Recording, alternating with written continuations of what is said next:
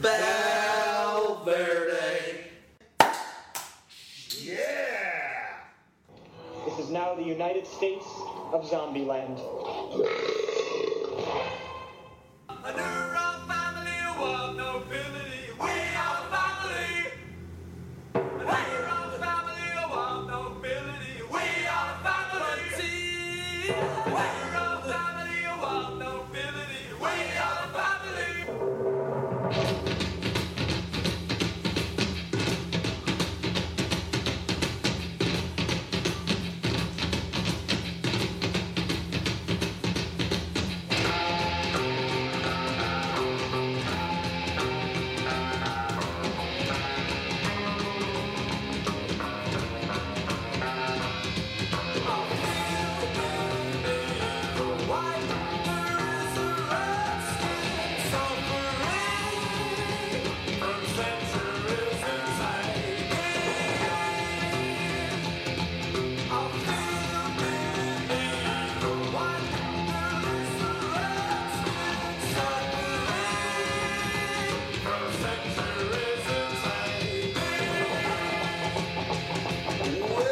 Welcome back to the Fantasy Football Fire. This is the Pyro Podcast, show 245, and we are about to drop some knowledge on your dome.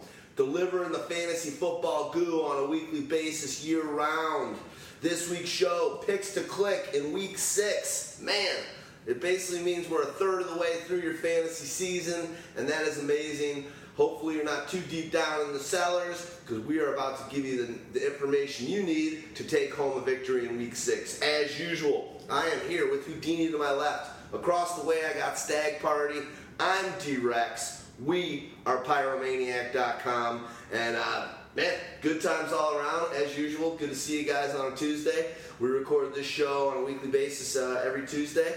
And basically we go through all the matchups, and if you want to follow along with those games, we can do it off of NFL.com. You go to schedules on the main navigation, then you go to regular season, then you click on week 6, and then we're going to start going down. We'll get going, and we'll intersperse with thought and sidebar and all that good stuff. As you know, we usually go somewhere between 2.5 and 3 hours. If you're new to us, thanks for coming along. If you've been with us for a while, we appreciate you. All right, Thursday night, October 13th. It's too bad it's not Friday the 13th. What do you got, something? Yeah, we got 2 teams on bye this week. We've got the Tampa Bay Buccaneers. We've got the Minnesota Vikings. So take all the necessary players out of your lineups. Just a quick mention maybe of Jaquiz Rodgers, Houdini, what you think of him going forward for sort of a waiver wire ad, or you think Doug Martin will be healthy enough and he's more of a third down back? What do you think? Well, I mean, look, Jaquiz Rodgers has been around the league for how many years? And he's always been this guy that can be maybe that give you a spell here, give you a spell there. I kind of equate him to, he's basically like a Bobby Rainey. You know, same type of thing as a guy that has been able to come in, step in for a game or two, give you a couple big splashes, but he's not a guy that you can count on consistently. Doug Martin is going to come back. They've been waiting and having this extra time with the bye week to get him 100% healthy. So Rodgers, you know, it's more about how long is Sims out for. Does he now have a permanent role as that third down back? Then he has some value. But, wow, he really stepped up his game against the Panthers early on. Yeah, but definitely it looks like Sims might be out for the whole year. If not, he's on IR. So it's at least the next 8 weeks. So Jaquiz Rodgers should have that third down sort of Charles Sims scat back right type role. So he's going to have some value, you know, stand alone. If anything were to happen to Martin again, you know, he's an interesting pickup. We saw pretty much nothing from Peyton Barber, and you know, looking out on the free agent wire, there's not many running backs that are difference makers out there at this point of the season. So we had hit that first game now. Nice. All right. We got the Broncos down in San Diego at the Chargers. Paxton Lynch didn't have a great opening. It wasn't a Cinderella story at all. So they look to be going back to Simeon at quarterback, and today he practiced with his shoulder pads on. They wanted to see him throwing the ball around in, you know, kind of the restricted shoulder pads. It seems like all systems go for him to play 2 nights from now. Let's start there. Is Paxton now all of a sudden Elway going to be like, hey, granted, Simeon is kind of a stick and could get hurt again. It's pretty much a Simeon season from here on out. I always thought it was going to be a Simeon season. But there's some factors you like from Paxton Lynch. He's got the big arm. He's got the athleticism. But he's raw. And then missing a bunch of their offensive linemen and Stevenson and also Virgil Green, one of the best, blocking tight ends out there. That obviously hurt a little bit. Going up against a tough matchup also hurt. So that rush was on him so fast, and sometimes it looked like he's a great athlete, but sometimes it looks like his size. It almost looked like it was working against him because that rush was getting on him so fast. But I agree with you. The cannon arm, the throw, he can make all the throws if he can get that protection. Yeah, I mean, he's a specimen. He needs to learn the intricacies of the game, and that's something that Simeon does better. And for a team built around sort of running the ball, getting the ball to their two wide receivers, Emmanuel Sanders and Demaryius Thomas, and then defense, Trevor Simeon's a better fit to be this team's quarterback for the remainder of this season. Yep. Now, health barring, he's got to be healthy enough to play. Definitely this matchup should be a little bit better for Simeon. They're expecting both Virgil Green and Stevenson back, so the protection should be a little bit better. And that'll help because, San Diego's lost so many players, including, star defensive players like Jason Verrett. Manti-Te'o out of their linebacking core. Yeah, but they got that infusion from a Joey Bosa last week, who provided 2 sacks. So we'll see if, how these two things sort of match. But you got to like it for most of these players. On the Broncos side, it's pretty exciting to get C.J. Anderson, who's been struggling, and Devontae Booker, who's starting to get more and more snaps on a weekly basis. Yeah, what's interesting with the running game is that you have the fact that C.J. Anderson, he has really not been that effective. But you look at this matchup, and here's where you can get a payoff for him this week. It could be him getting in the end zone. The Chargers have been a pretty decent defense. They're only giving up, it's like 84 yards per game on the ground. But they have given up the tied for the league lead in rushing touchdowns allowed at 8 on the year. Now, the other thing that you were mentioning, how it could be good for the rest of the guys on the offense, too, think about for both Emmanuel Sanders and Demaryius Thomas, this is a defense that has also really struggled in not giving up the big pass plays, like the 40-plus yarders. They've only given up, I think, 3 of those, but they've given up 20 pass plays of 20 yards or more. So they've been getting gashed in those, and those are the exact zones that Demaryius and Emmanuel Sanders work in. And both Booker and C.J. Anderson have a good matchup in terms of catching the ball as well. They're allowing the most receiving yards to opposing running backs. So that's a good sign for both those guys. Booker's been getting a little bit more work on third down recently. So you're sort of encouraged by what you're seeing for Booker. I think he's sort of that long-term ad, just based off the help that C.J. Anderson hasn't always been there. Yeah, and he's a guy that I've had perpetually in my waiver wire piece in that guy to stash because he is that one step away from being the clear guy. This is why they let Ronnie Hillman go. This is they have full faith in what Devontae Booker brings to the table. So, this is definitely a guy, if you have that space on your bench, you can stash a guy. Or if you're a C.J. Anderson owner, you should definitely own him in that case anyway. But we've seen him start to get more and more touches in the offense, and it's starting to just be used in different ways. And we started to see him also being used as a receiver, which was the first time that we had seen that. He only had like 1 catch in each of the other games. I think he had 3 or 4 catches last week. And then talking about Emmanuel Sanders and Demaryius Thomas, this is a team that sort of feeds it through their 2 wide receivers, and the rest of the guys are just picking up scraps. So I think they both got pretty decent matchups.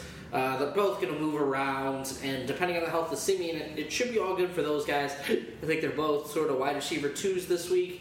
Each of them has that touchdown upside. Demaryius has been doing, scoring touchdowns on a more weekly basis, and he's also got such a high catch percentage this season, and that's something he sort of struggled with last season. So they're getting the ball out to Demaryius pretty accurately. So I think if you own either of those guys, you're pretty happy. Outside of that, I don't think Virgil Green's sort of a fantasy starter anymore. They're going with a lot of Jordan Phillips. He's been out of the lineup, though. He should be back this week. Let's flip it over. Let's talk about San Diego. Phillip Rivers going against Denver, I want nothing to do with on a short week. Even if it's at home, I'm going to avoid Phillip Rivers.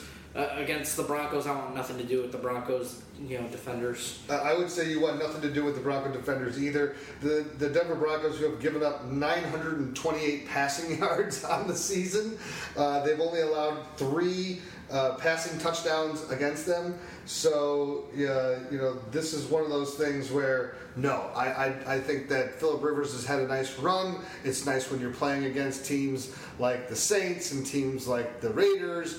This is a different beast altogether. And let's just talk about, these cornerbacks and what they're doing to opposing wide receivers. So we updated this. We told you the stat last weekend. Let's update it. 44 catches on 93 targets for 515 yards and 1 touchdown. If you own a Tyrell Williams or a Travis Benjamin, even, Dontrell Inman, these guys should probably be on your bench. You should be looking for other options. They've shut down Julio Jones. They've, held down pretty much, T.Y. Hilton. The only guy that's really gotten off against them this season is Kelvin Benjamin in week 1, and since then, they have shown no signs of, that happening to them again. And Benjamin did that in the first half. Yeah, and then they shut him down. They have four guys on that secondary, guys that are not even the starters. That could be starters on any other team in the league. Definitely. So I'm avoiding all the receivers.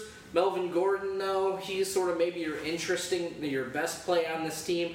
We saw Devonta Freeman and Tevin Coleman both have, pretty sizable games against Denver last week. Denver, just doesn't look as strong up the middle. Losing Luigi. Mario's brother. Losing Malik Jackson, that hurts them. We've seen it all season. Danny Trevathan, we've been talking about it, how they can give up a little bit more up the middle. And that's sort of Melvin Gordon's game. He's got to hold on to the ball. But other than that, he's getting such a high market share of touches, both in the receiving game and the run game and the red zone. Like, his targets are the most valuable ones in fantasy. But yeah, his yards per carry is leaving a lot to be desired. There are some issues. So I think he's more of a running back too this week, but always that potential to score. He's done it in every game of the season. Yeah, any guy that's getting as many touches as he is, you need to play that player. So, and in this game too, I could easily see him getting a lot more receptions because it could just be that check down when Rivers is looking and there's nothing available, and he's just going to keep dropping it down to Melvin Gordon. Now, think about this also. The Broncos have allowed 6 rushing touchdowns against this season. So the one thing I look at is the Vegas spread on this one this spread only has 3 points. The Broncos are only favored by 3, which is one of the smallest spreads out there, along with the Kansas City and Oakland game. Doesn't that, and we've seen the Broncos, while they still have a great team and they're a defensive-minded squad, they're allowing people to score on them. The Stags, like you said, the people can run on them. Doesn't that give you a little bit of hope for Rivers and being able to get some? I mean, I think it's more of a running than passing, but isn't there a little bit of hope if Vegas thinks this is going to be a close game? And what I think the over-under is 45. Yeah, I think 45 points. You know what it is? It's one of these teaser games. They're trying to get you to feel good about San Diego, I think, because this is also a belief from Vegas right now. They don't trust what Denver's bringing in at quarterback. So they are basically probably looking at this line saying, we don't think that Simeon's going to play. And it's one of those ones that if you kind of jump on now, the offense looks a hell of a lot different when Simeon's running it at full strength than when Paxton Lynch is at this point in time. Well, let's hope for the Chargers' sake that they don't shoot themselves in the foot like Talib shoots himself in the leg and lose another game where they're leading with 2 minutes to go. I can see that definitely happening. Time to nut up or shut up. But let's go get into the tight ends real quick. Hunter Henry, had another big game, and he's sort of looking like a guy you need to own. And definitely, even though Antonio Gates is back, he's only playing, a handful of snaps each game. They're using him in the red zone and here and there. But Hunter Henry's a guy they're using to stretch the field vertically out of the tight end position. And Denver, has been beaten up by tight ends so far this season, 74 yards to Greg Olsen. I mean, that might be their best matchup in the passing game is a guy like Hunter Henry going down the middle. and Antonio Gates is probably going to get some catches and end up with a fairly decent stat line. So if they're attacking this Denver defense, they're probably going to do it up the middle. I would agree. I mean, because that's where you're talking about missing Danny Trevathan, and that's where you're having the weakness that has been exposed. And I will tell you this: I'm 100% on board the Hunter Henry bandwagon here. He's been in the waiver wire piece for the past couple weeks. This is a guy. Okay, I got to stop saying that. So Hunter Henry. I love what he brings with his speed and that vertical.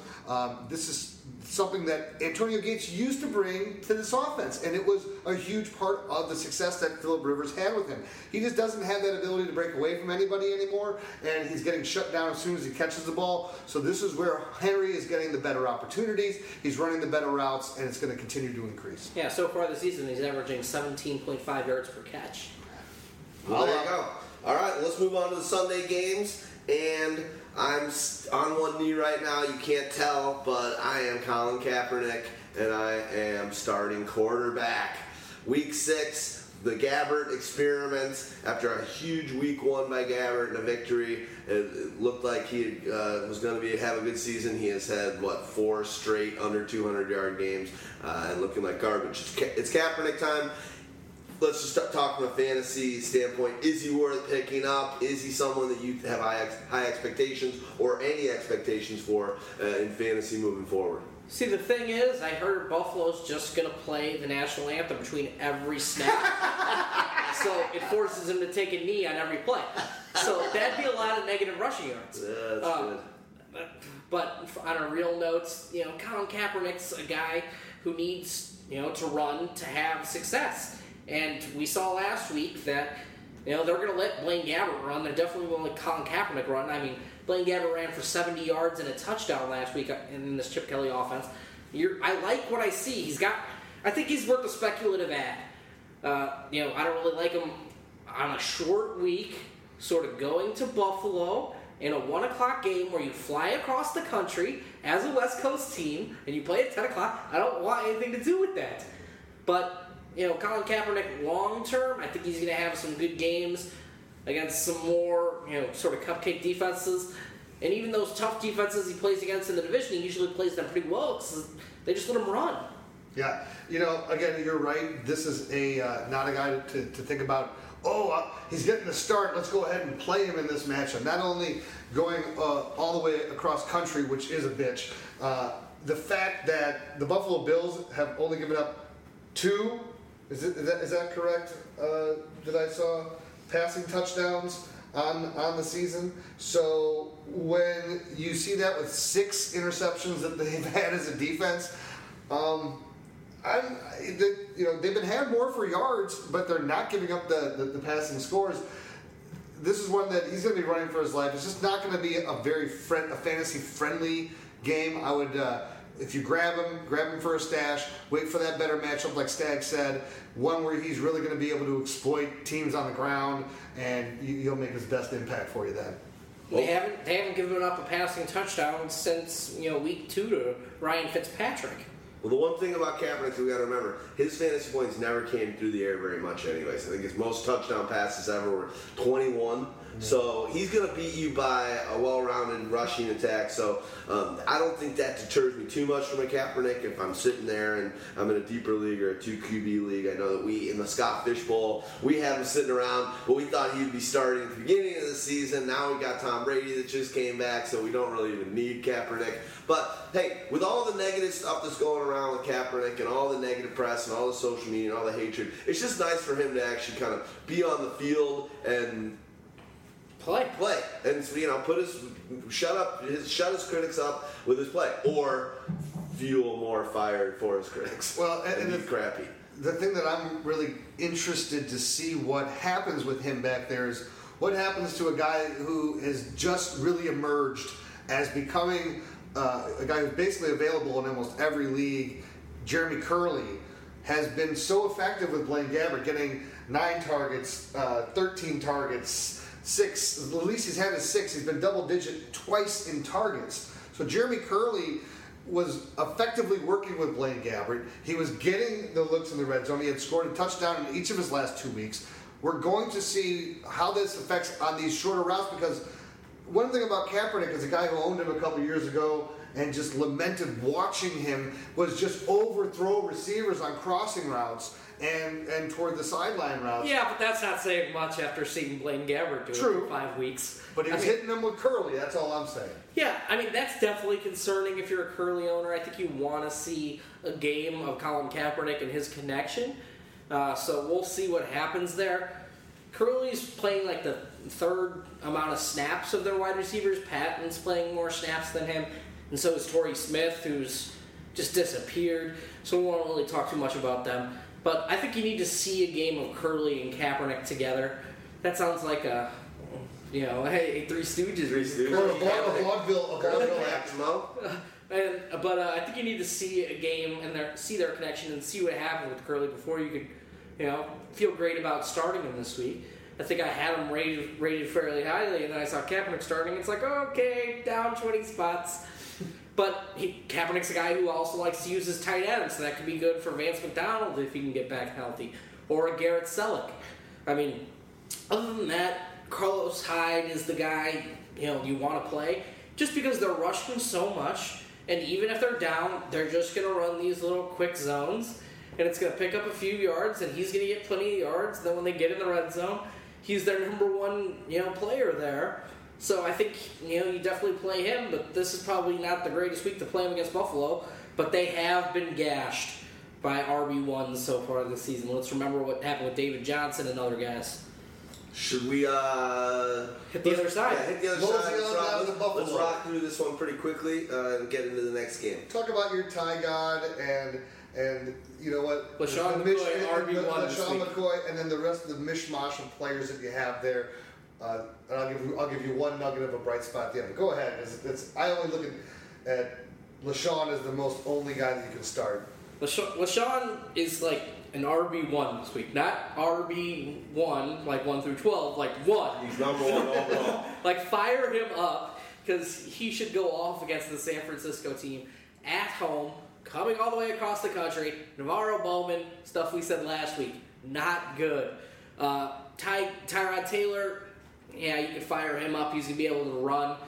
His passing attempts have really sort of been limited just because there's no passing weapons out there. But his rushing numbers have been great over the last couple of games. And all of a sudden, these guys are the league's leading rushers again after that sort of crap start they had the first 2 weeks of the season.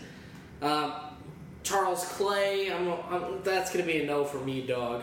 And then, Marquise Goodwin, no. Maybe Robert Woods, but, that's sort of a shot in the dark as well. So I think this team really comes down to those two guys in the backfield as long as he lines up behind center and not the guard. Yeah, so the one nugget I was going to give you was the Charles Clay thing. His last two performances have been pretty good. For 5 catches for 47 and 5 catches for 73 last week.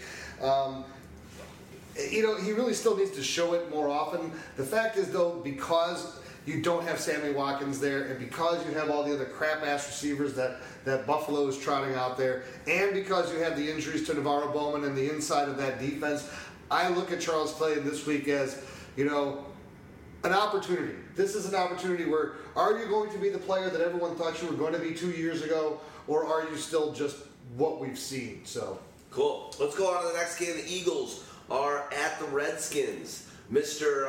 Pennsylvania has got his first loss because someone who's done it time and time again, Ryan Matthews, got a fumble late in the game and cost him the game. Good matchup, though, let's just start with Ryan Matthews against Washington. They're giving up 29 points-ish to running backs. In addition to that, they're giving up 17 carries for 100 yards to RB1s. Wow. So Ryan Matthews, the RB1, 100-yard game. Sounds pretty plausible for this guy. They're giving up plenty of touchdowns. They're just getting gashed by the run game. And there's 3 teams that are just getting crushed by the run game, and it's Miami, San Francisco, who we were just alluding to before, and this squad as well. And Indy as well. Washington. Yeah, and Indy. And what's the what you were referring to with the RB1 piece? Let's give a little quick Pyro promo. It's a great piece. The Pyrolytics just released for the first time last week. And what did we call that thing again? I'm sorry. Positional points against. And what that is a great thing that shows for a quarterback and RB1 and 2, wide receiver 1, wide receiver 2, wide receiver 3, and tight end 1, how many points defenses in fantasy football are giving up to these players. And the chart is awesome. Just a great little new piece. We started at week 4, and we'll have week number 5 will come out. Things that are on as targets. There's a target market share on there. The number of receptions each defense is giving up to a wide receiver 1, 2, or 3. Reception market share, yards. It's pretty awesome. Fantasy points, TDs. Awesome stuff. We got another exciting new piece, Pyrolytics en Fuego. Pyro, way to go, buddy. And that's literally a heat map as well. It's a heat map. It's a heat map piece, which is so awesome. It's beautiful to look at. Telling stuff. I think we have 3 new chart pieces that have gone up on the site in the last 3 weeks. So I love what we're doing on our content at pyromaniac.com. While we're sitting and doing this, I'll give a quick couple Pyro promos, bundle them into one. Check us out on Twitter, twitter.com/PYROMAN, the number 1 AC. Stag Party always killing it with his nuggets there. We do a retweeting of some of the greatest people that we respect in the industry. I'm having fun with some of my tweets. We retweet other interesting information, showing some pop culture stuff. It is a great piece for anyone. And as we said on the show before, Twitter is a legit resource for anyone that's into fantasy football. The information there is as fast as possible, and we've got a great account. So if you're new to Twitter, follow us, follow people we're following, all that jazz. Keep it up, Stag Party, and join us there. So that's all I got for that. Let's go back to the Eagles. Let's move over to the wide receiver action. Matthews kind of... Since that week 1 performance, he's sort of fallen off. He's gotten less targets than guys like Aguilar and, even Sproles, and, it's kind of concerning. So you're hoping he can get back on track. But, yeah, they played some teams with some pretty good number 1 corners. I mean, you play Detroit, and now you have to play Josh Norman. So that's another sort of tough matchup for him. But, if they move him in the slot, you might not see Norman that much, and they move him around. But he's one targeted, he's been making plays. But we're not seeing that heavy target share, or that heavy load of targets that he got under Chip Kelly. Which you would also have expected with a rookie quarterback. But this is no ordinary rookie quarterback. Now, granted, Carson Wentz also threw his first interception last week. Was on the last play of the game as he was chucking the ball downfield, so I'm not going to put that on him. But what he does... Put it on. Okay, but he's spreading the ball around to everybody in the offense. He's making all the reads. He is finding the guy that is open. He is not pushing the situation, just saying, this is my number 1 wide receiver, I got to throw everything at him. And that's why he's being effective. Yeah. So, he's not knocking down on anyone, which is something that we've always said, a rookie quarterback can do. Well, this is a huge challenge, too, because Josh Norman, who Washington has been using beautifully after the first game or two when they were just trying to figure exactly out what to do. I love what they're doing with him now. He's moving all over the field. He's taking things away. I want to see how many times Carson Wentz is going to go after Josh Norman and what kind of success he has when he does. And that's kind of one of those things that I want to see afterward and the battle in the game. And that'll give you a good read as to how this quarterback is reading situations. Now, the NFL hype for Wentz hasn't translated to fantasy football. He's been a pickup guy. Now a lot of people have picked him up, and he's starting to be a starter for people outside of rookie leagues as well. What are your thoughts on him? I mean, I'm thinking that his ceiling is low and his floor is pretty mediocre. He's never going to bottom out on you and have a terrible week, but he's never going to come in there and give you that explosion factor. What are your thoughts on him as a fantasy quarterback? You're talking for this year. For this game, for this year. I would agree with you. I think he's a very competent floor. I don't look at him as necessarily, with the weapons that they have and the type of game that they're trying to to employ, which is going to be more of a running attack. You're on the road in this game. Are they going to be having to fight from behind? I don't know, because that's what Washington seems to be doing every week, is coming from behind. So I just don't know that you're going to see those necessarily, unless the game just kind of has like a weird open flow to it, where he's to be thrown for 350 yards or whatever. But long-term future, and as a guy that if you're in dynasty leagues or you're able to in keeper leagues, that's interesting. Well, what happens if they add another legitimate wide receiver for him to throw to? And Zach Ertz finally stays healthy and does what he's supposed to do. Well, now you got a lot of weapons for him. Well, yeah, but the thing is, he's got a 10-point floor for the rest of the season. Yeah. We've sort of seen that. And he should, maybe have a 25-point ceiling, but that ceiling is going to be once or twice a season, and he's already sort of done it against the Steelers. But, yeah, he's definitely an interesting prospect, streamer. He doesn't have that weekly upside that you want, just because they're not going to open it up and say, hey, here, throw the ball 40 times. I mean, his attempts per game, 37, 34, 31, 33. They want him in that low 30s range, and they want to run the ball. This is a Doug Peterson team, and it's an Andy Reid coaching tree team that wants to establish the run game first. Okay, speaking of Andy Reid, who would you rather go into battle with on a weekly basis, Alex Smith or a Wentz? Carson Wentz. Alex Smith. Okay. More rushing upside. I mean, that's about it. Here's something, food for thought. Ertz back, plays the game. Is healthy, obviously. They're not going to slowly move him back into this. He was on the field for 52 of the Eagles' 61 offensive snaps. Good moves all around. Just three targets. He's a as you said, Peterson coming from that Reed tree. He's going to be used just like Ertz has been, getting a lot of opportunities in that. If Ertz doesn't have a big game, people are going to start dumping him, and keep an eye. And he was available 2 weeks ago, so keep your eye on Ertz. If he doesn't have a big week this week, look out on the waiver wire for him. You might be able to you still might be able to get him on your squad. Well, instead, you just brought it up. I like him long term, is what I'm saying. I understand, but this is also kind of plays into what I said. You said he only had 3 targets. And with all those snaps. And that kind of back plays into what I was saying, too, about Carson Wentz. He's just a guy who's not just going to look for you just because you have this name or whatever. He's making his reads, and he's going to throw it to who's open. And if that's Josh Huff, then it's Josh Huff. Yep. No, good point. Well, Birdie.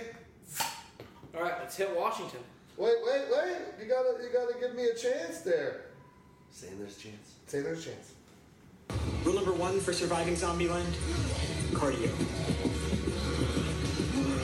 When the virus struck, for obvious reasons, the first ones to go were the fatties.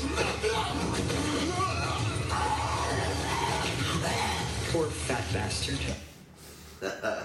All right, the Redskins, after a slow 2 losses, Cousins isn't doing too much damage in fantasy, but they got 3 wins in a row. Where are you guys right now in the Cousins? It looks like every week that he's still got to prove himself. Is this a week that he can do something against this Eagles squad? I mean, he's going to have to. We've seen Matt Jones have some good games, have some struggles last week, and Jay Gruden comes out and says Robert Kelly is going to get more work because he looked better. So that's a little bit concerning if you're a Matt Jones owner. You constantly see Chris Thompson, taking some work away. Eye test looking better. He makes bigger plays, in my opinion. I'm a Matt Jones truther. Oh, Robert Kelly does, or Chris Thompson? Both. Okay. Definitely Thompson. But yeah, they're gonna murk up this running back situation even more. If you're a Matt Jones owner, be a little bit aware. Besides that, these wide receivers are shuffling on a weekly basis, and how they're getting things done. I mean, Deshaun Jackson's been quiet the last couple weeks, but now he's playing Philly, and he got the Philly revenge narrative, and he's torched Philly. The last couple times he's played them, torched games. Don't entice me into playing this putz again. I played him last week. Whenever I play this guy, it's the dud. I mean, against Philly? Literally, my career with Deshaun Jackson. He's on my bench, scores big points, and I never am pissed. Every time I play him, it's the 2-catch game. Play him in any game against Philly. God. Yeah, more. You put pricks. him in division games almost. Like, He's been in that division for so long, yeah. but We're gonna revisit this one next week. I'm playing him, but we're gonna have a little arm wrestling or something. No boxing instead. let's talk. But then Jamison Crowder, he's been less and less snaps the last couple weeks, and it's been more Pierre Garçon and a big, target volume to Jordan Reed, who's on pace for over 100 catches on the season. He'd be just the fourth tight end to do that. So that's a pretty exciting, sort of milestone for Jordan Reed. But if you're in standard leagues, it's been hit or miss. He's got just one, top 12 position a week. So hopefully you have him more in PPR than standard. And for all the Pierre Garçon stuff, it's like his game really wouldn't have been anything if he didn't have that touchdown catch. So it was 5 catches for 56 yards.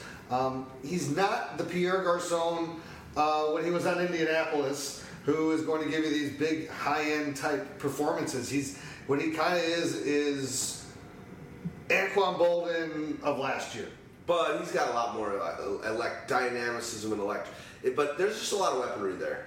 But he Maybe he might do it for Haiti though. He's got Haiti on his Well, mind. there you go. He might be fired up to do it for his hometown.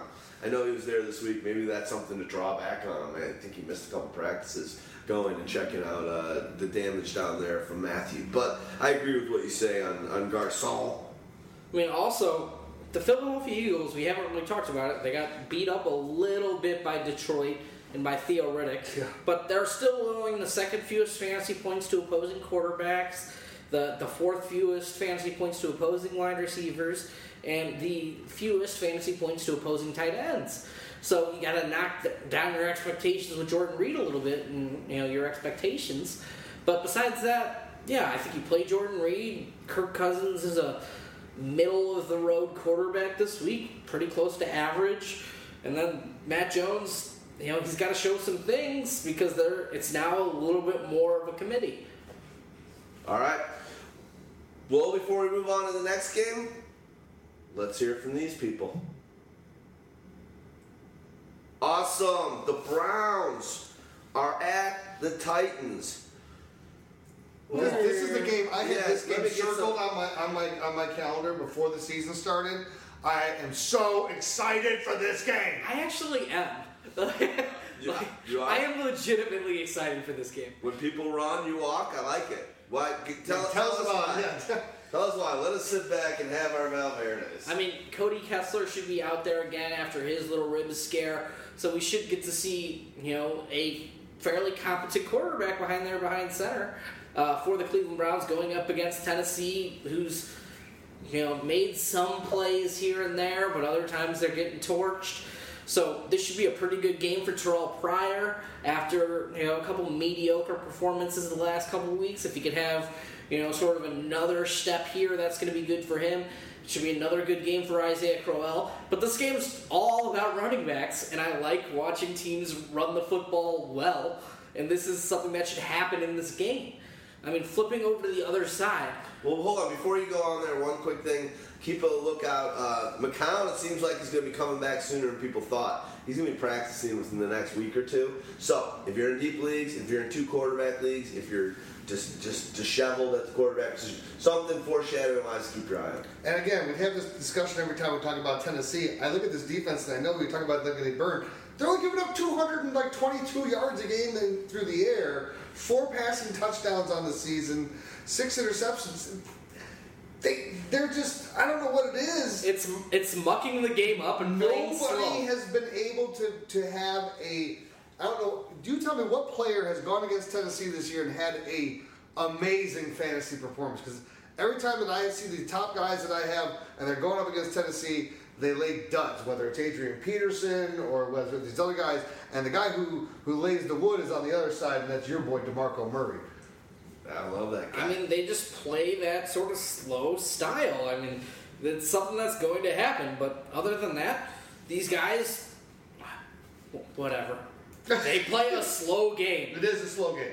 But Lamar Miller had 82 yards. Like, these guys are giving up plays, and they've given up some big plays. And Parrish Cox has been burnt. They just seem to tackle the guys at the 1. And they're having a little bit, yeah, they're giving up points. They're giving up a lot of points to kickers, which is an interesting thing if you're looking for the Cody Parkey play. Because then they're that defense that's like the old Bears defense under Lovie Smith. It's the bend but don't break defense. It's like we're going to go ahead and you're going to move the ball in between the 20s on us, but once you get into the red zone, we're going to shut you down. You're not going to be able to have the same sort of success, and then you get a lot more kicks going on. I mean, they've given up 3 100-yard receivers this season: Stephon Diggs, Marvin Jones, and Michael Crabtree. So those guys have all gotten it done a little bit. And all 3 of those were huge games, right? No, just 103, 118, 102. Okay, I thought the huge games came against Green Bay, which is why we expected a huge Odell Beckham game, right. And 5 for 56 and a touchdown. Yeah. Thank you, Pierre Garçon. I mean Odell Beckham. Yeah, seems like a lot of our second opinions, part of the Pyro Pro package. Check it out. A lot of people are getting offered to dual players for Odell.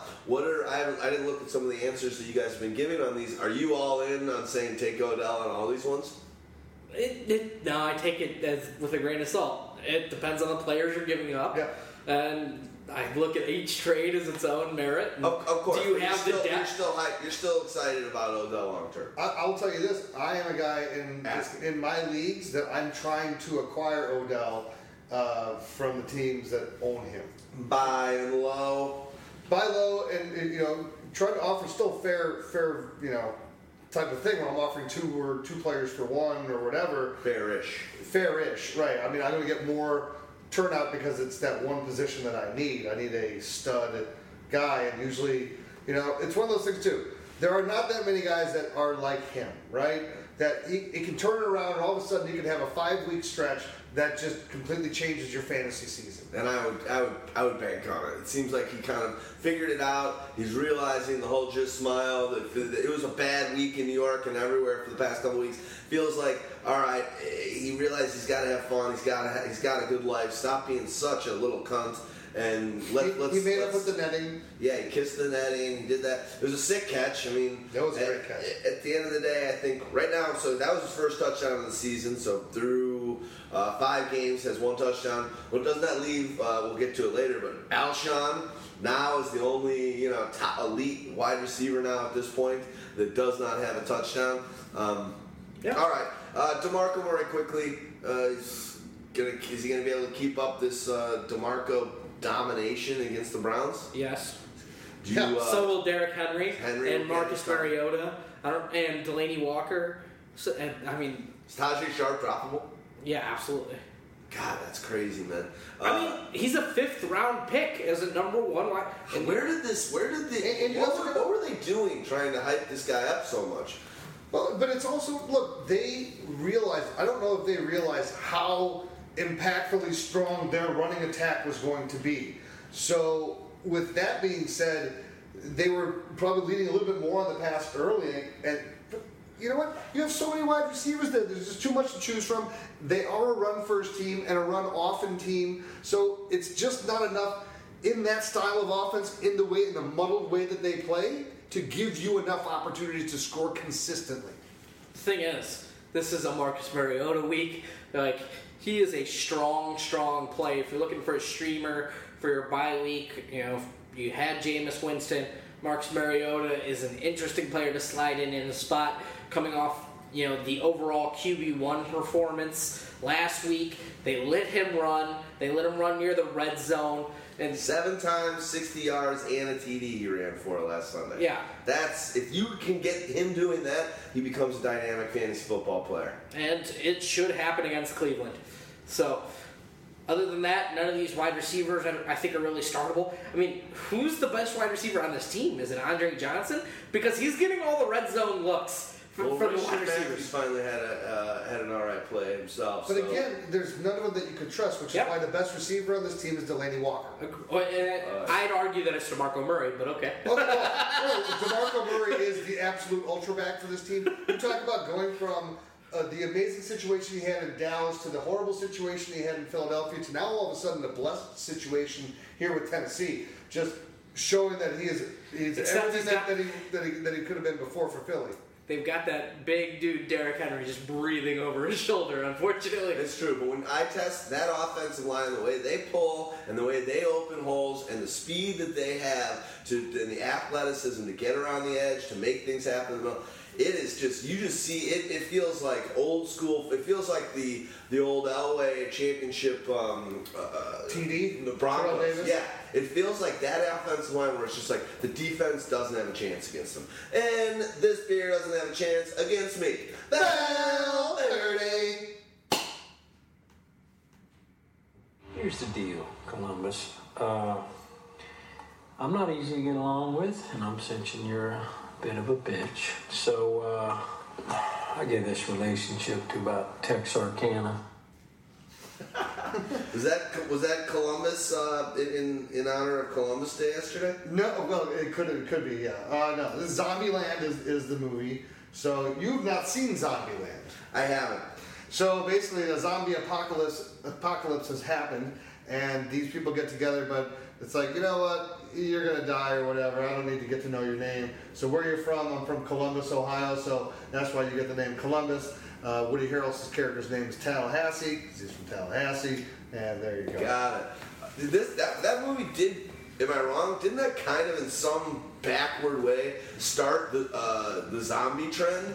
I didn't think zombies were really so big, and then this movie. No, came that was after like The Walking Dead, but Really? they took a different spin.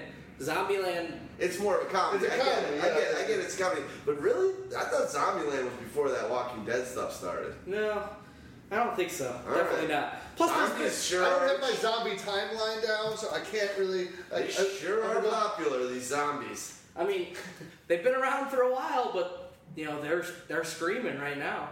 Yeah. Some would Especially say the next zombie weekend. craze started with the Night of the Living Dead back in 1954. I don't know. I'm not that into it. Nice Let's work. move on. Move on. Well, here's what, as a fantasy owner that likes Mariota as a player, I'm hoping that he'll continue to run and continue to get that going, because then all of a sudden it's interesting. Trying to make him a pocket passer all the time, I don't think it's a great move. All right, next matchup, we're going to go to Ravens at Giants. Mark Trestman. See ya. See ya. Hot daughters are no longer in Baltimore. I think Trestman's going to be going back to the CFL. I think he's old enough to where he retires or he's a quarterback. I mean, he's gotten plenty of money from getting fired a couple times. Yeah.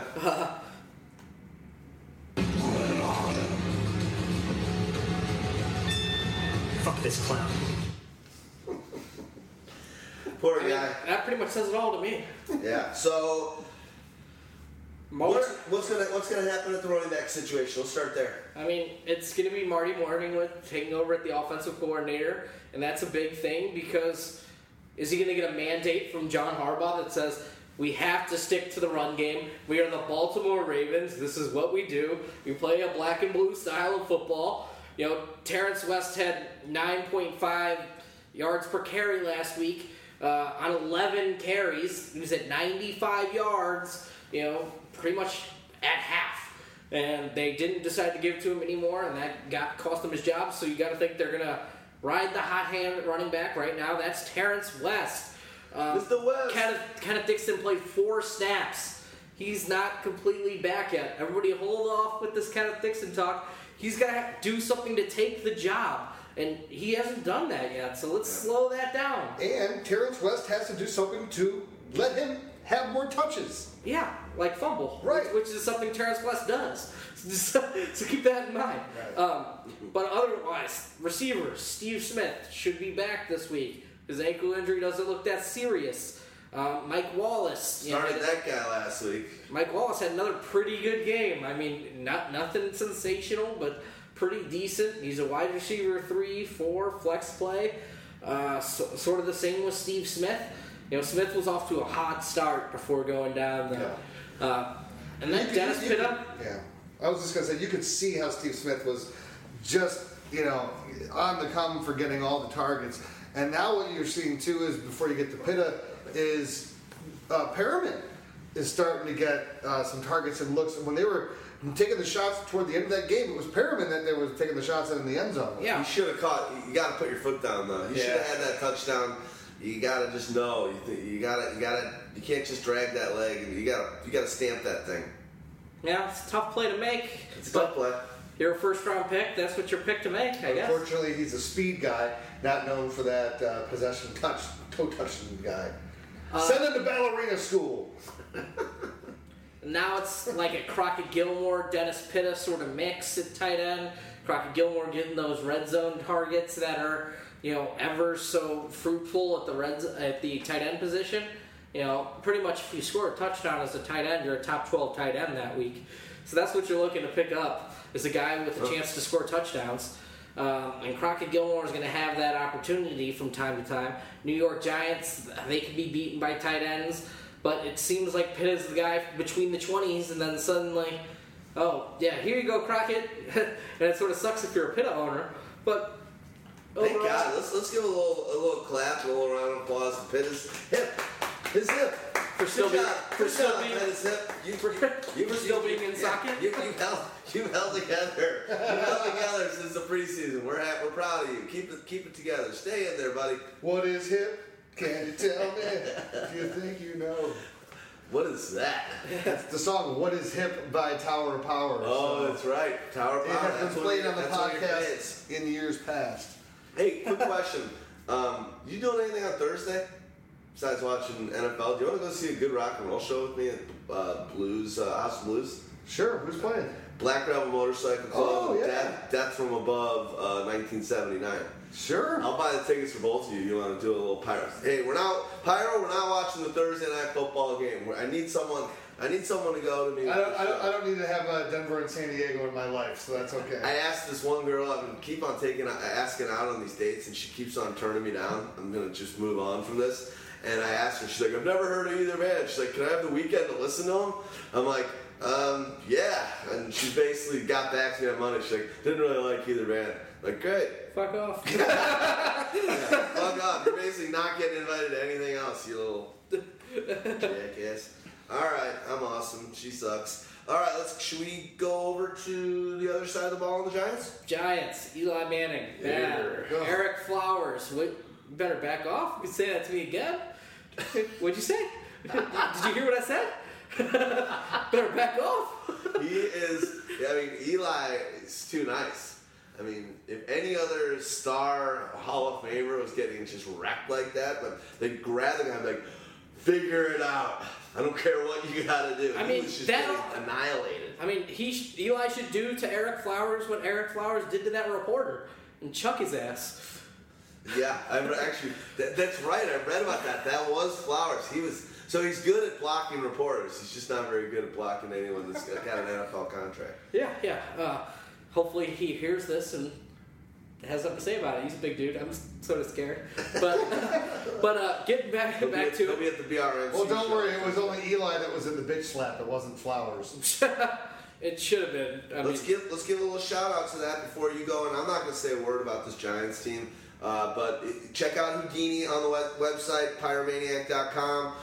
Scroll down or do a search for it. Bitch Slap, Volume 1 of 4 for the season. Great cover picture. Houdini, please give us a little background on this picture that's for this in the cover. Judge Houdini. I don't know where you got this stuff, but I love it. Was that a taping of Judge Mathis? So tapes here in Chicago at the Embassy Tower. So went down there with my wife, and so we went for the filming. And the picture actually, we're in the cover piece, you changed it, and so Odell Beckham is where my wife was with the bailiff, and so I got to sit in Judge Mathis's chair, and so you can look for me to be behind the plaintiffs. And Judge Mathis is probably not going to air until sometime between February and April. Yeah, put it in your calendar. Yeah, so set your DVR. Kind of like you in that Browns Titans game. Yep, got it circled. I got you covered, buddy. We'll look out for you. All right, keep so going. Anyway, bitch slap though. For an article, it's not meant in disrespect. It's meant in humorous fun. This is a chance for me to take out some lashings on the players that have you drafted high and have ruined your team so far. And this, hopefully, in a lot of them, is to spur them on to better ways because they don't want to be in every installment of Bitch Slap, lest they be a winner of the Golden Sombrero Bitch Slap. Yeah. Let's do it. It's a friggin' hilarious piece. I know a lot of you listeners and a lot of our fans love it. I've been told via social media and a couple emails like, Houdini just needs to do a Bitch Slap podcast. Go on with the Giants. Maybe that's an idea. There you go. So when you talk about the Giants, you also talk about the Baltimore defense. That is another, run them down, drag them out, smack them in the face type of defense. They'll hit you hard. They'll make plays. They play sort of that keep-away style of offense that, restricts plays overall. So that's not great, from the side of New York. They're allowing the second fewest fantasy points to opposing running backs. We don't know if Jennings is going to be back, but even if he is, you can avoid Darkwa. You can avoid, you might be able to play Bobby Rainey because of his pass catching, but that's a desperation play. Paul Perkins probably the same, and that's if Rashad Jennings is still out. We'll see with his sort of injury, if this is maybe the week he gets back. Yeah, and this is you're right about the way that they muddy it up. The thing that Baltimore has done is that I don't think that you can expect anyone to go off and have a huge day. Like even an Odell Beckham, I'm not expecting like a 150-yard type performance against this Raven defense. But the one thing that they have done. I think they've only given up just 1,040 some odd yards passing on the year, but you can they give up touchdowns. They got 9 touchdowns that they've given up through the air. So maybe this is a chance for Eli to kind of right the ship there. So maybe a guy like a Sterling Shepard becomes an interesting play this week.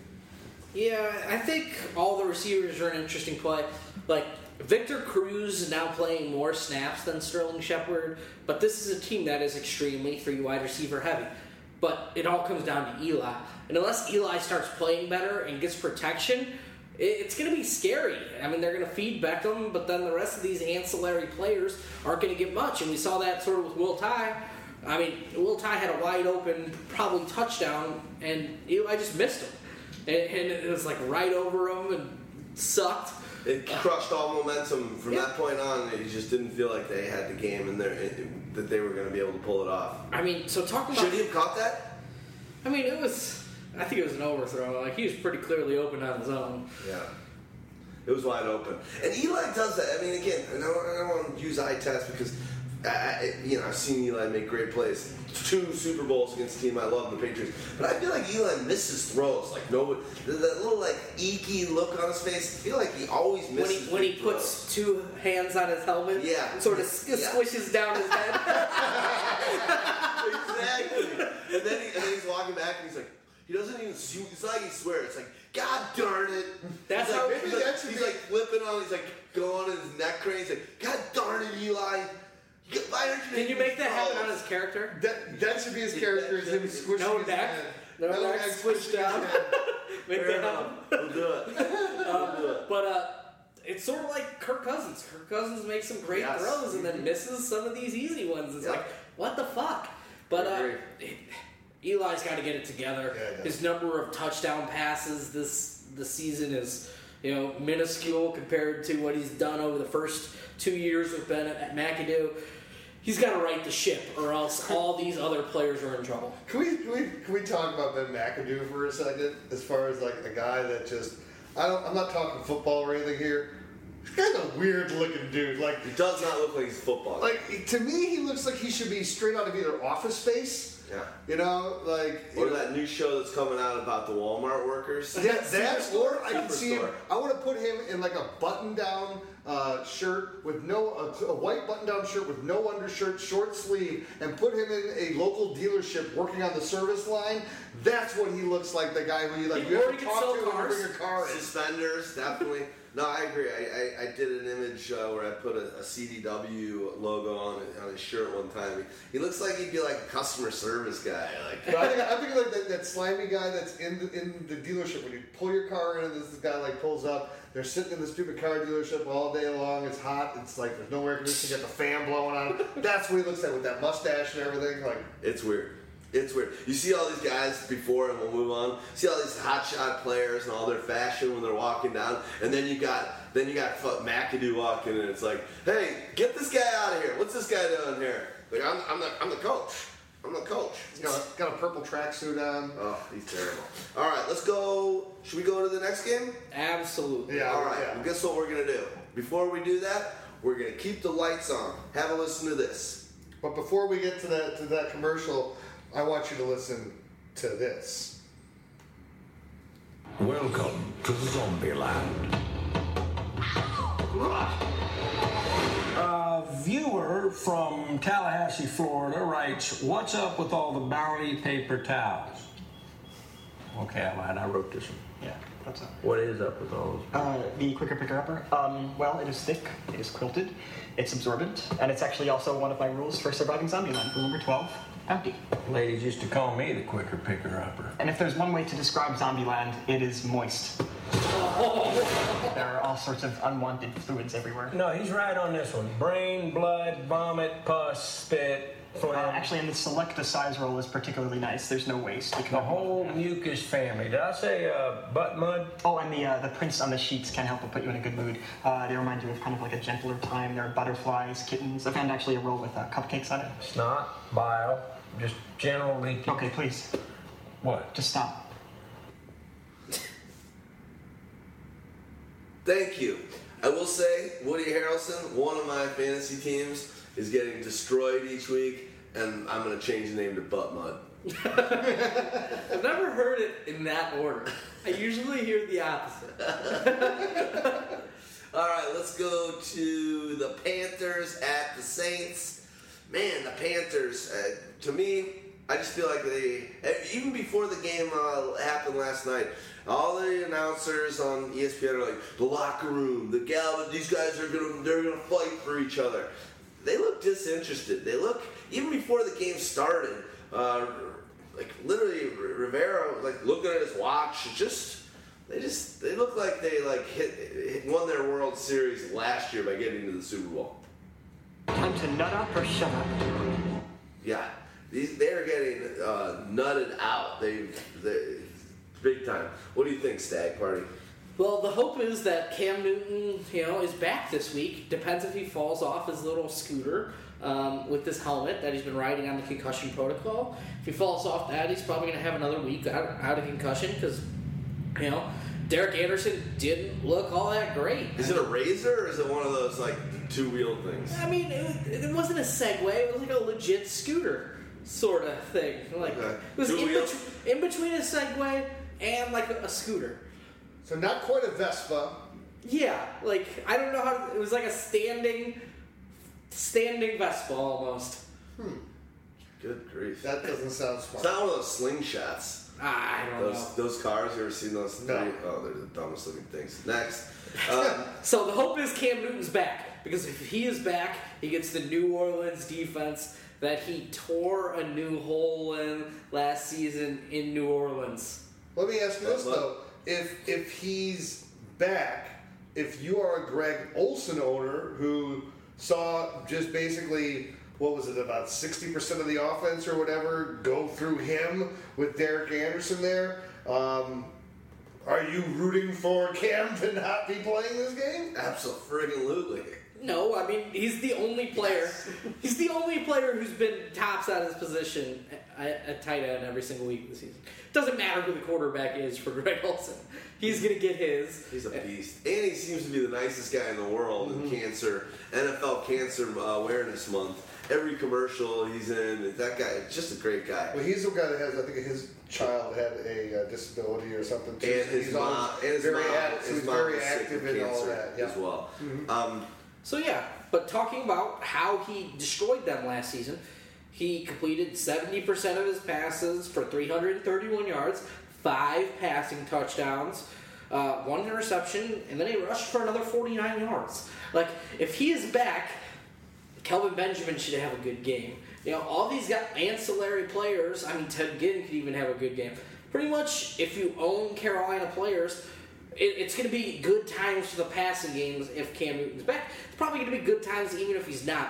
The question is sort of the Cameron Artis-Payne effect. Well, I think the one thing to ask, and I agree with you on the passing side of Cam returning, because they can't have him running. They can't have him being the Cam of normal right now, because if he gets one more concussion, then it's Dread City. Yeah. So they're going to have to change the Cam inside the red zone, inside the 10, and the Cam keeps and all that kind of stuff. It's just not on, it can't be in the playbook right now with him coming out of concussion protocol, especially if he plays this week. You've got to be careful on it. This is your franchise. This is your quarterback. Remember what happened with Steve Young? Steve Young had won 6 passing titles in a row in the NFL. 6 passing titles. I think he won 2 or 3 MVPs out of 4 seasons. That guy was just a beast in the mid to late 90s, and then just kept on getting concussions, career over. Obviously, Cam's a lot younger than Steve Young was, but for a quarterback that was a runner and plays that game with no abandon like Young did and like Cam Newton does, the minute you have to protect this. Well, think about it, too. When Steve Young was playing, was before they had all the concussion protocols that they have now. Yeah. So you imagine how concussed you actually had to be to come out of games back then. Yeah. You actually had to be visibly wobbling and not be able to get yourself straight with smelling salts to not come back in the game. Yep. So, what else we got for this squad? I mean, a lot of it's going to depend on Jonathan Stewart's health, if he's able to get back this week himself, or, does Cameron Artis-Payne deserve more work after, a pretty admirable show? But there's also the question of, is Cam back? Does Cam still retain goal line duties?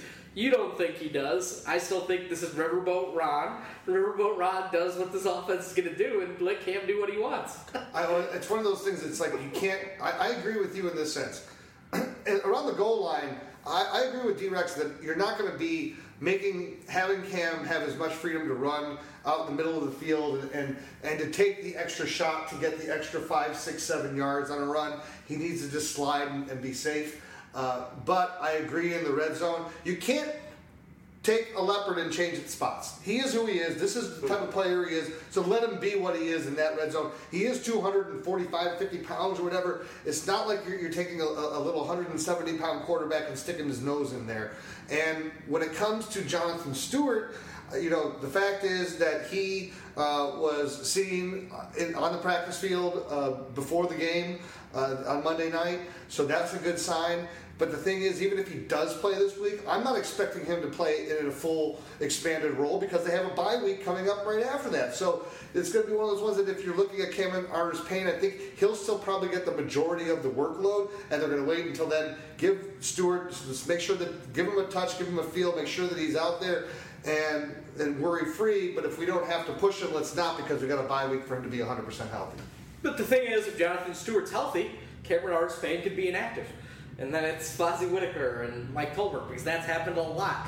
Every time Jonathan Stewart's healthy, Cameron Artis-Payne's inactive because of that special teams they like. But we'll see. That's something we're going to have to see play out later in the week. But also, this could be a game where Fozzie Whitaker has to catch a bunch of passes, if they fall behind. This is New Orleans at home, where Drew Brees has all these passing weapons, where Brandon Cooks has huge home road splits, where Willie Snead has huge home road splits, where Drew Brees has huge home road splits. But all those guys are at home this week. You get the better side of those splits. You start Willie Snead, you start Brandon Cooks, you start Mark Ingram. I agree with you. Start Kobe Fleener. You start all of the Saints' weapons at home. I agree with you that you start them all. But what I want to know is, it's like I look at Brandon Cooks as this is a type of a game with his speed that he can kind of do some damage in this one. I look at this game as one that I really kind of like for Mark Ingram to finally establish himself. The way that Carolina is just, see what you over by Quiz. Yeah, if Quiz is going to do that to you, now you're on the short week and they've had the full extra week to prepare with the bye. you're worried that they're just going to come out a little bit sloppy at first. That's kind of what we see a lot of times with these teams that have the bye. You have all the time to prepare, but they just kind of start slow in that first quarter. It takes them a little while to get going, but maybe that means more work for Ingram because they keep trying to keep it on the ground and establish that early on in the game. But either way, I like them all as starters. I think that I like Cooks and Ingram the most. I think that I also really like a Willie Snead. Is he going to be back? I think this is the time that he makes his a comeback. He was already back a couple weeks ago before the bye. But I mean a statement type of a game where it's not as much for, I'm higher on him this week than I am on, say, a Michael Thomas or anybody else, or Brandon Coleman or anybody else coming in there and stealing anything from Snead. I mean, Carolina had 3 new starters in the secondary in that Monday night. 2 of them were rookies. Yeah. I mean, these guys were all sort of brand new, and it's not like they can suddenly go back. They cut Ben Wickery. You can't go back to what you had before that got beat up by Julio. Say that name again? Ben Wickery. That's a jersey I'd like to get. A Ben Wickery jersey. That'd be pretty cool. Can I tell you the strangest thing? I wanted to yell at a guy as I was driving down the street the other day. I see a Lions jersey. Okay. I see number 12. And I'm trying to think of who was 12. I'm far away. I can't read the name. Was that Hipple? Is that Eric Kramer? Hipple was 16.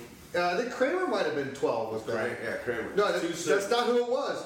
It was a fucking Charlie Batch jersey. Nice. I'm like, hey, Charlie Batch. The guys might be home. You might be buddies with Batch. You don't, but it's are you gonna be one of these guys that like my buddy Siegel, who you know, was wearing for the longest time a Bears Steve Walsh jersey whenever it was games. Now he had a good reason for it though. Said Steve Walsh was the last quarterback that got us a victory in the playoffs, and until another quarterback wins a playoff game, I'm still going to wear my Steve Walsh jersey. Hey. So I said, okay, I'm fine with that. But Charlie Batch, hey. Detroit Lion, does he also have a Charlie Batch Pittsburgh Steeler jersey, a Charlie Batch Tampa Bay Buccaneer jersey? And a Charlie Batch, clipboard?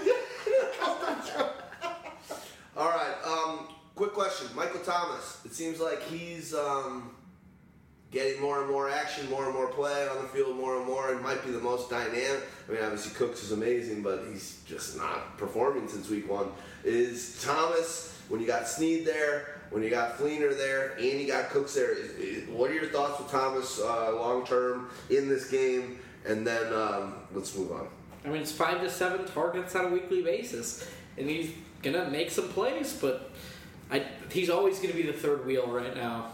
That's third or fourth wheel, maybe even fifth, because they throw those had running his backs. moment this year. Yeah, week 1 he was better than Cooks. Yeah, week 1 he did a good week. Okay, cool. We good here? Yeah. All right. Let's move on to the Jaguars at Chicago. Oh fuck! Which Houdini Am I is probably to this going. game? Are you what? What did you just say? Are you going to this game too? I think I got tickets to this game, and I wanted to go to. I'm going to. You said you're going to Michigan. I'm going to this game, so. All right, guys, back to the podcast. Jacksonville Jaguars. I got Jaguars tickets for sale. Blake Bortles against the Chicago defense. Yeah, Blake Bortles is an interesting start this weekend. Allen Robinson's a great start against the Bears. We just saw them get toasted by T.Y. Hilton. They're coming off a bye. Maybe even T.J. Yeldon, a good start this weekend. It looks like he's the clear leader of that backfield. And we've got to see if Chris Ivory is back and more involved this week. But I think until we see that, the guy you got to start potentially is T.J. Yeldon. Ivory's not done much to inspire anything so far this season. Hearns finally had a little bit of a breakout late against Indy. He's maybe a wide receiver 3 this week. Julius Thomas should also be back healthy. He was out there practicing yesterday. So I'm encouraged for all these guys against the Bears just because I don't think the Bears are good at football. You know what, though? But the Bears have shown me some things as of late on defense that, number one, you got Trevathan back, so having him back out there with Freeman really helps out in the middle of the defense, and especially in the run game. And also, that's going to have to play a key role in the guarding of Julius Thomas. But the thing is that it's been more with all their unknowns in the secondary, and you see a couple of these guys. You've seen Amos come up and start to make a couple plays. This guy Callahan, if he stays healthy, man, he laid a hit on. He's the guy that laid the hit on. Was it Beasley? Was he the guy that laid the hit on Beasley in that game? You're just starting to see things start to come together, but it's still a work in progress. So I agree that you're going to have all of these opportunities out there for an Allen Robinson to get healthy. This is one of those ones where if they can just work their way into the red zone, this is one where Allen Robinson should be able to dominate whoever is guarding him in that red zone with the size advantage that he has, and he should just be able to block out and get himself an easy touchdown this week. It should be a no-brainer. But maybe 2, it's possible. I think this is an easy week for him. 100 yards and a touchdown, if not 2. I just think the Bears have been playing above their talent level on the edges, and eventually it's going to regress. And going up against a team with a good wide receiving core that now, really needs a win. Yeah, that needs a win. That still has a chance. Houston's still the leader in that division. You don't think Jacksonville thinks they're still in it? Like, you seen the way Houston's played? No, but here's the other thing too. The guy who I'm questioning is an Allen Hurns. An Allen Hurns who really hadn't done anything until in that fourth quarter in London against Indianapolis, makes that 42-yard Should catch. have been tackled. Oh, what a great run that after the catch. Now, to me, I'm an Allen Hurns owner in the league, and it's one of those ones that I looked at that play. I was like, is this finally going to be the play where maybe he starts getting more targets? Because, God damn it, you watch these games and it's like overthrow to Allen Robinson underneath the frickin' Marquise Lee. Where the hell is Allen Hurns? Does this now say maybe we need to get him more involved like he was last year? And the Bears being a great opportunity for him to do. They're paying him $10 million. They better get him the friggin' They ball. should. Let's go on to the other side of the ball and talk about the Bears. Hoyer, I think we can all agree the Cutler era is pretty much the door has essentially been shut. If Hoyer can stay healthy on it, he's a fantasy viable beast. Hoyer is. But for who? Because it's not for Alshon Jeffrey. No, you can start. Hoyer is a playable. Oh, starter. I mean, he's someone you can do in DFS and be happy about it. And obviously, if you're in deeper leagues or you've been disheveled by injuries, Hoyer's putting up those kind of numbers. But 300 yards in 3 straight games, I think, for Hoyer. Yeah. The thing is, too, because it's crazy. You know, you think Cutler is actually the better quarterback, and we say this stuff all the time. Yet, for whatever reason, you bring in McCown, you bring in Hoyer. And these guys just start lighting it up in this offense or throwing for a lot more yards. The one thing that's called karma. Maybe. But the thing that is most distressing to me is the Alshon Jeffrey factor. You were talking about it earlier. Here's the guy, Odell Beckham finally gets his first touchdown. Alshon has not had a touchdown. And he was wide open on the 4th down play to win the game. Wide open. Wide open because and this is the thing, I was listening to some of the beat reporters. They were talking on the radio. They did a nice interview. I think it was Brad Biggs was talking here in Chicago. And he was saying that here's what's interesting. You have Brian Hoyer who comes out, or maybe it was Dan Leader. I can't remember who I'm quoting here. But he was saying that, look, 127 pass attempts for Hoyer since he's become the starter.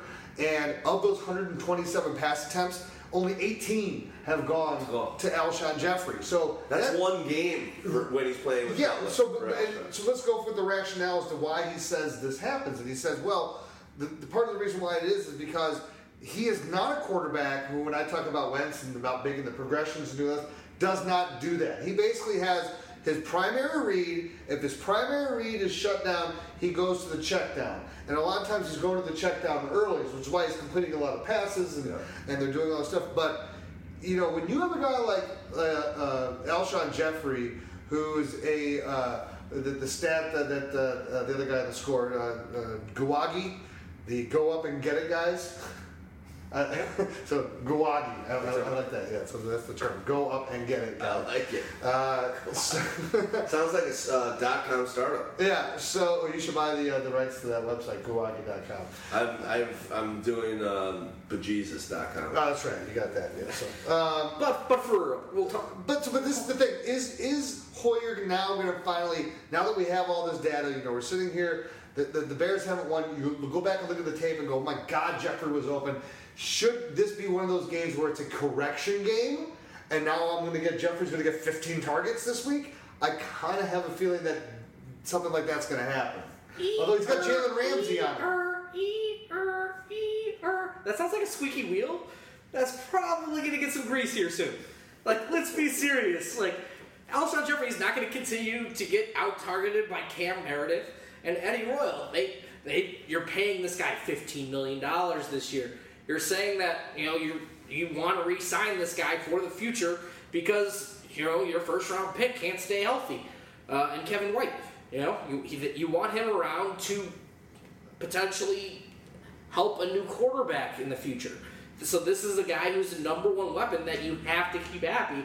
So the squeaky wheel is going to get some grease, and it should be this week. And I'm not worried about Jalen Ramsey. Like, he's had some good plays, and he's had some blown coverages. Like, they're going to move Alshon around, and he's going to be heavily targeted. But, yeah, what about Cam Meredith? What do you think about the other ones? Can I go back to your little squeaky thing? I'm going to go to Wizard of Oz here and the Tin Man. If I only had a heart, Alshon's got no heart. Oh. He's not a gamer. I'm going Valverde's. Valverde.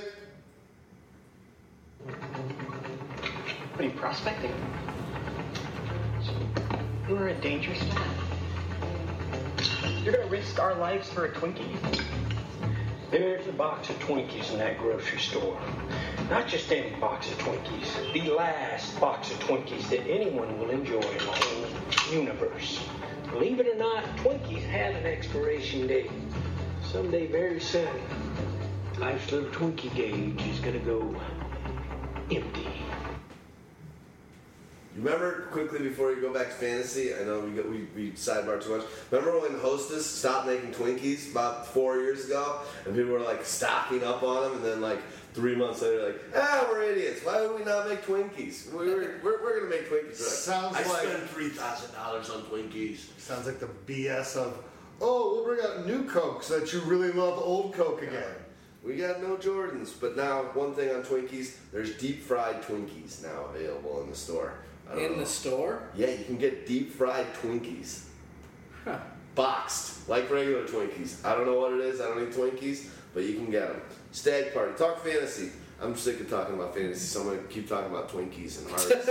Wizard of Oz and Dorothy and the Wicked Witch of the West and East. So, I think all your normal Bears player you play.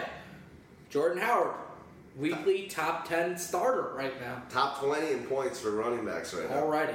And how scary is it that they're not running the ball hardly? What was it? Did they have, what is it? 15 carries. They have 18 as a team and 43 passes? And he's running as effectively as he is? Good gracious. Give him the damn ball. I'm Keyshawn. Give him the damn ball. Yeah, Howard's going to get the ball. I think Zach Miller's going to be involved against Jacksonville. All these guys are going to be involved. So the only other question is, Cam Meredith, Eddie Royal, either one as a flex play. Interesting. Cam Meredith made some plays, man. He also had that big fumble, and you got to wonder if that's something that's going to affect the quarterback's trust going forward. Well, Eddie Royal is a guy that was high on pickups over the last 2 weeks. Then Cam Meredith comes and does this. I know we like to keep it on this week's matchup, but, it's a waiver wire action and stuff like that. Is Cam Meredith worth picking up? Who do you like on the upside better over the course of, let's say, a small window, next 3 to 5 games? Look, they don't play the same position. Royal's playing in the slot and Meredith's playing on the outside. So the guy who I like, and especially because of the game that he put forth, is Cameron Meredith. And if you listen to all the beat reporters and everything about what they've been saying, this is the guy who has actually been working so well in practice and had shown some stuff in the preseason. This is a guy they like. So, this is one of those reasons where what they were hoping for is Kevin White do what Meredith is doing, and then we have Meredith, and then we can say goodbye to Alshon Jeffrey next year. I mean, that's grand scheme of the plan, but it's not working out that way because White will never be on the field. Let's talk about Zach Miller and start him against Jacksonville. There's nobody in this game you should consider not starting. So are we done with this game? We're done. So I can have a Valverde. Yeah. You gotta get a gun and learn how to use it. Which leads me to my second rule, the double tap. In those moments when you're not sure the undead are really dead, don't get all stingy with your bullets. I mean, one more clean shot to the head. And this lady could have avoided becoming a human Happy Meal. Woulda, coulda, shoulda. Dude, what beer are you drinking? These are some of the greatest. We've Popping never sounds. had some better Valverde pops than this one. Out of Chicago, Yeah. Infinity IPA by Empirical Brewery. Damn, those are that opener and that one. Amen. Please, don't shoot my eye out. With that one. I'm drinking a Lagunitas IPA. Good times. It's from Petaluma, California, but like some breweries have done, they opened a brew house here in Chicago as well. Pretty cool spot to check out over in Pilsen. So it is fresh and local as well. I think it's a good beer. It's nothing that drives me crazy, but sometimes you can get a 12-pack of it for like $13 because they have sales all the time on it, and I'll just grab one. It's interesting that you say that because I was at Binny's and they have it like the beer. West Coast, East Coast, Midwest. And Lagunitas is in the Midwest. And I'm like, whoa. This is a California beer. But they got the brew house here. Maybe it's both. Maybe, yeah. I mean, it's Petaluma, California. Like, I know this. What did I say? No. Oh, okay. I said No, but they have like the brewery, they have like a... yeah, they have a brew pub here. This beer, I guarantee, was made in Chicago. That's what I'm saying. So they're putting it in the Midwest aisle at Binny's. So I know. No, I got what you're saying. Maybe they put them in both. Maybe. Oh, it could be Yeah. too, I didn't see...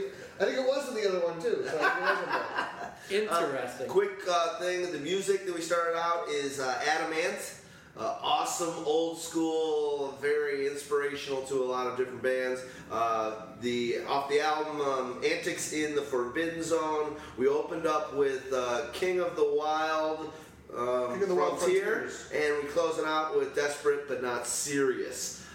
Adam in the end, he's actually touring now. Wild stuff. Some of you guys that know some of the MTV videos, like Good Two Shoes and all that stuff. He's got some really wild music. Very, very charismatic. That was his big song. Yeah. Little good two shoes. Yeah, it's a good one. All right, let's. Before we go to the Rams, let's listen to this. All right, the Rams and at the Lions. What do we want to talk about with the Rams? This is another just awesome game. I gotta watch the Rams more. I really don't know. You don't really want to watch the Rams more. I have them on and I watch them and I say to myself, why? I feel like Nancy Kerrigan. Why? And everyone, and all the celebrities are going to watch this crap. Give me a break. Nancy Kerrigan. Oh, yeah. Stags right now feels like. I just beat him in the knee. Who was the one that hit him? It was God damn it! What was her name? She was in Playboy and Penthouse a couple times. Go on, Stags. Talk fantasy football. We're bored with this on this game. So yeah, 80 yards allowed, on 15 carries to RB1s, allowed by the Lions defense. Except they haven't allowed, a rushing touchdown to one of these stud running backs. We'll see if Todd Gurley can continue, his sort of, recent resurgence. Just so, and especially in the passing game. Sorry, we're getting excited about Tanya Harding over here. Yeah, we just remember who it was, but she did have pancake nipples from what I remember. I like big areolas. What are you talking about? But they were dark and weird. You were not going to like them. Good point. And then we've seen sort of their second running back become Tavon Austin. Tavon Austin's been, used out of the backfield. Lots of sort of rushes out of there. Sort of those quick sweeps, jet sweeps, a lot of different things to him, and it's been pretty interesting. So Tavon Austin's got some, gimmick flex play, especially against the Lions team that can be beat up, and you doubt they're going to use Darius Slay on him. He'll probably go over and cover Kenny Britt. But Kenny Britt's the guy who's on pace for, 1,100 yards. Yeah, it's the crazy thing because Britt, Quick, all these guys are available on the waiver wire. I have them on there every week. And I have them in the category of what you see is what you get. because it is pretty much what you're seeing is about what you're getting almost on a weekly basis.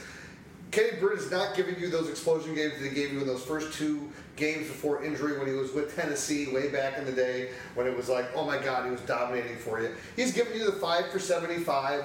He's giving you these type of performances.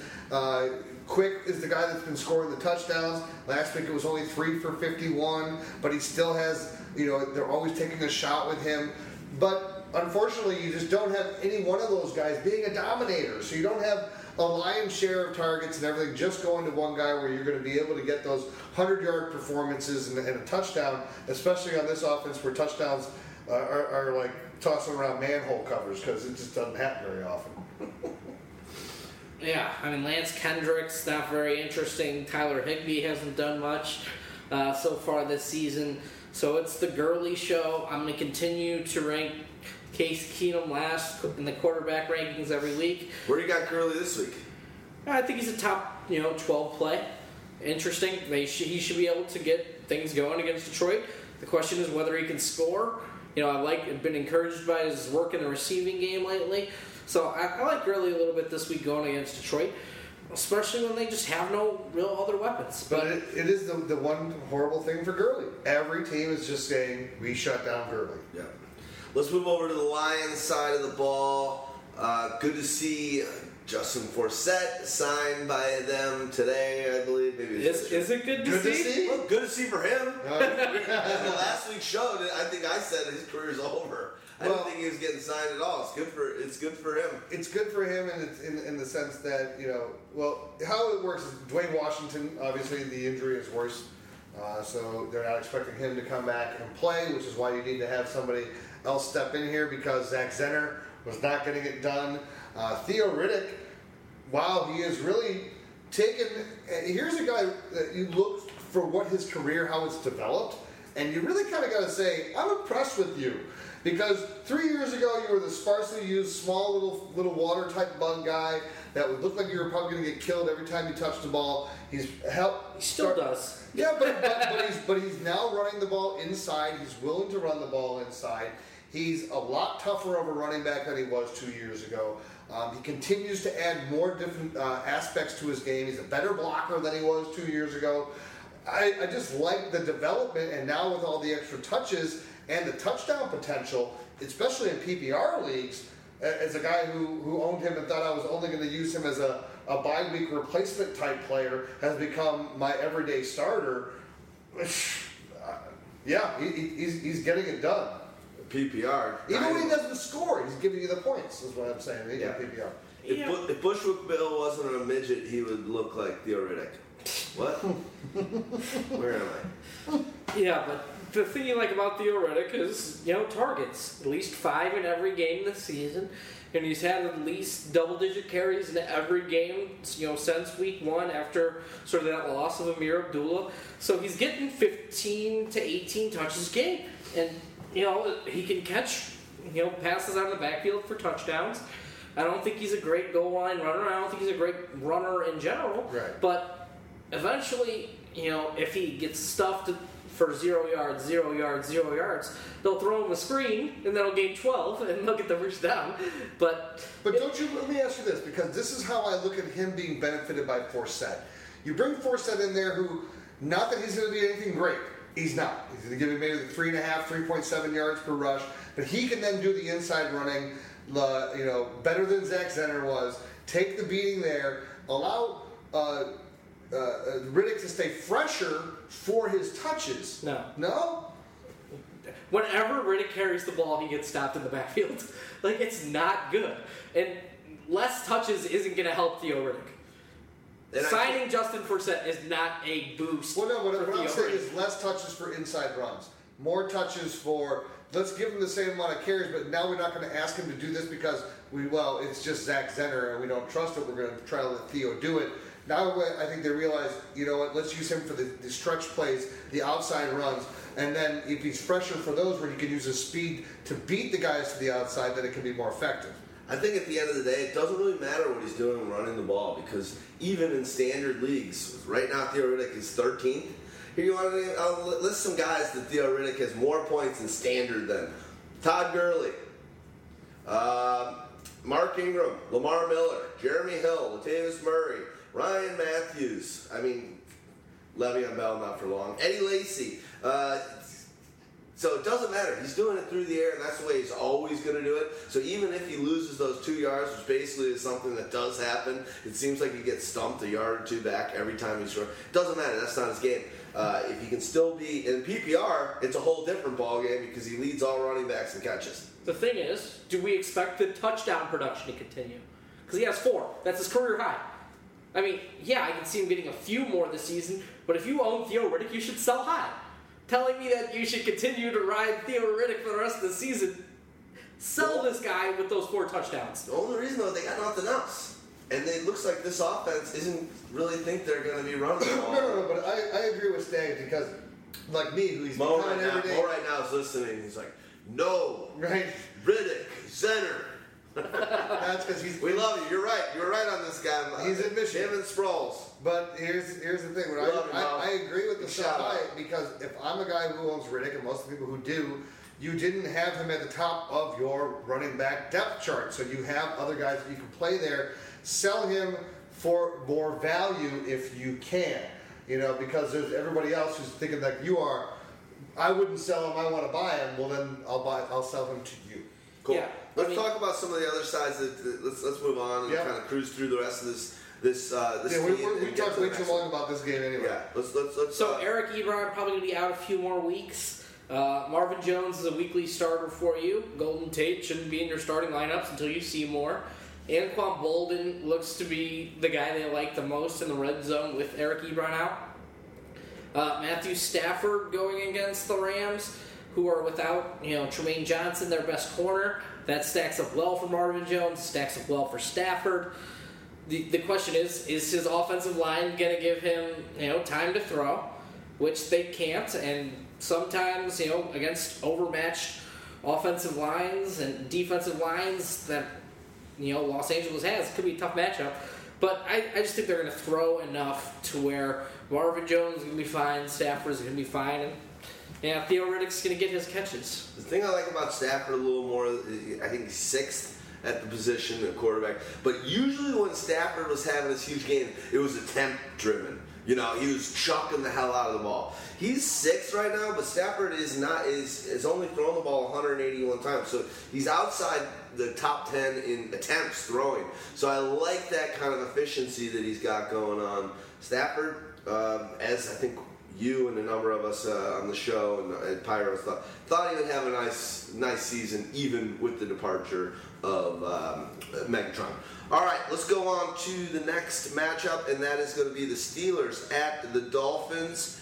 Obviously, Sammy Coates left a touchdown on the table, dropped a couple other balls, could have easily been a 200-plus, 3-touchdown game, and he's already the most valued pickup and probably high-end kind of guy. He's probably the most exciting guy right now that might not be on many teams. What are your thoughts on, let's just start with Sammy. Are you picking him up and he's going to just become Sammy of old, or do you think now he's going to live into that or become more of that Martavis Bryant player? The problem is he should have been owned all season long.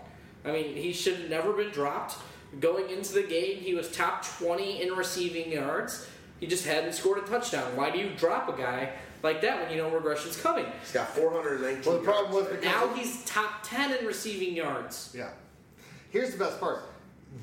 And you have to look at it for this year. I don't know exactly what it holds when Martavis Bryant comes back into this offense next year, whatever. That's not even worth concerning yourself with right now. They're going to trade him. Right now, probably if you can, because you don't need the risk of all the other suspensions. And you already have it with Le'Veon Bell anyway. Look what happened with him and with a guy like Josh Gordon. Yeah, it's right. It's a time bomb waiting to happen. Sammy Coates clearly is better than Darius Hayward-Bay, than Marcus Wheaton, than any of these other guys that they have out there. The dimension that he brings with the speed and his ability to beat coverage allows you to be able to grin and bear it when he drops these open passes that hit him in the damn hands. That touchdown was ridiculous. Here's what we have for Sammy Coates. He is Ted Ginn, except bigger.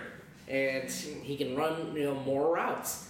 The thing is, you cannot watch him play as an owner, or you will hate yourself. Yeah. You will hate yourself. Yeah. Like, I tweeted It's it almost so what that could have you been. watch him play. Yeah. Because he makes that play and you're like, oh my God, this guy's the best. And then the next two throws to him, he will make the most football unintelligent, uncoordinated, feet for hands play that you'll ever see. And it's just, God, it's unbelievable. you just shouldn't watch Steelers games if you own Sammy Coates. But yeah, Sammy Coates is a weekly, wide receiver 3 with, number 1 at the position, weekly upside, because he's got that big size, he's got Big Ben, and they've got the Miami Dolphins this week. Please play Sammy Coates again. Have you seen these corners getting destroyed deep by receivers?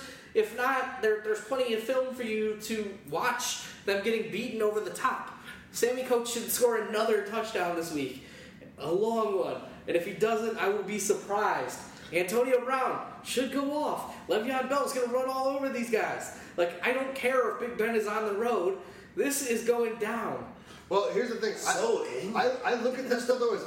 I agree with you in the sense of that all these guys are must starts and it's going to be big games. I don't know as much as it's going to be the big deep bomb, where I was for sure that it was going to happen last week because it was of the matchup. The Dolphins have only given up 3 pass plays of 40 yards or more, but 18 of 20 yards or more. They are a team that just lets you kind of just wear them down also when you're looking at the way that they just kind of work you over. So this is one of those ones where I can see Antonio Brown finishing with 12 catches. Coates finishing with 6, 7 catches.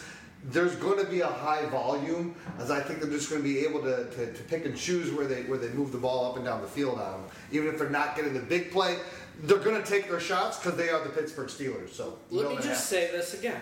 Start every single Steeler you think you should be starting, and that includes Jesse James. Yeah, you know what? He's become a guy that you can really trust now with the fact that he scored a touchdown last week.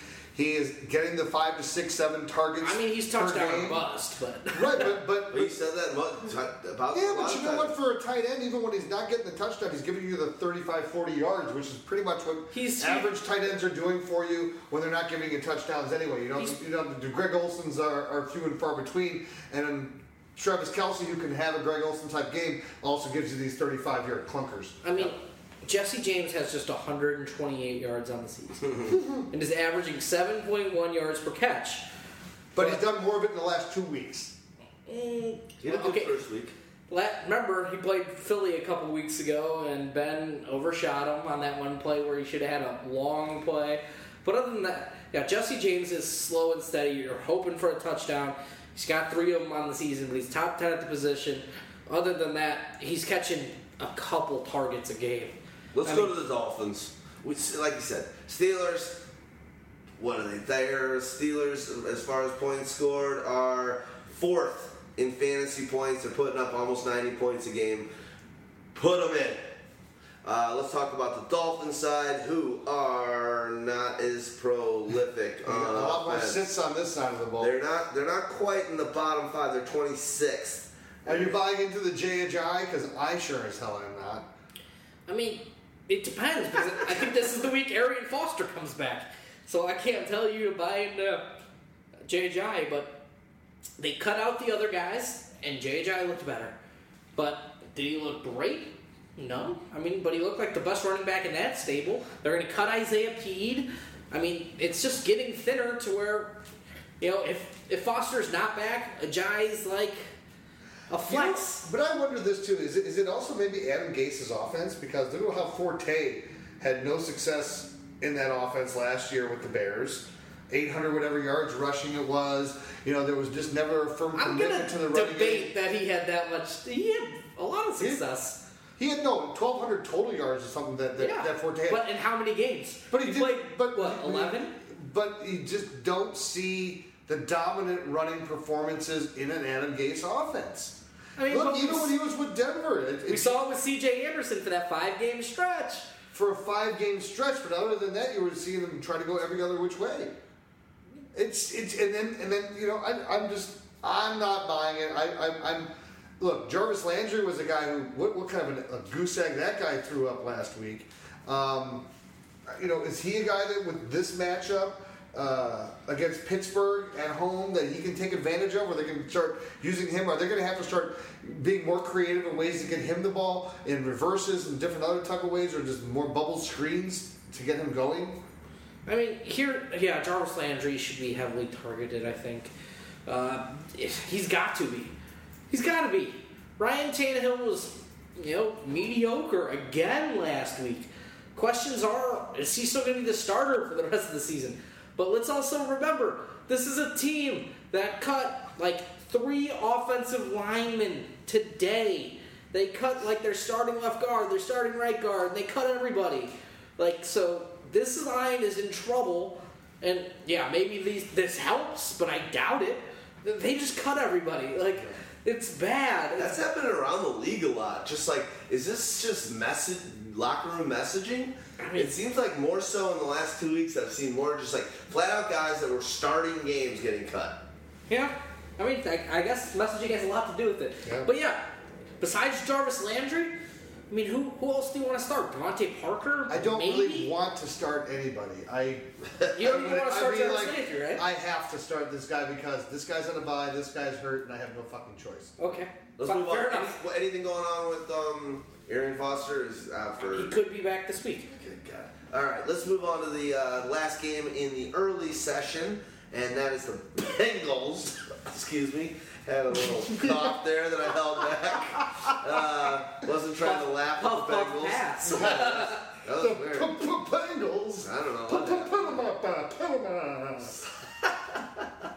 What is that? That's the Cowardly Lion. There you go. Thank you. I knew it. You went for the heart earlier, and I got for the lion. Got it. Needed a refresher course.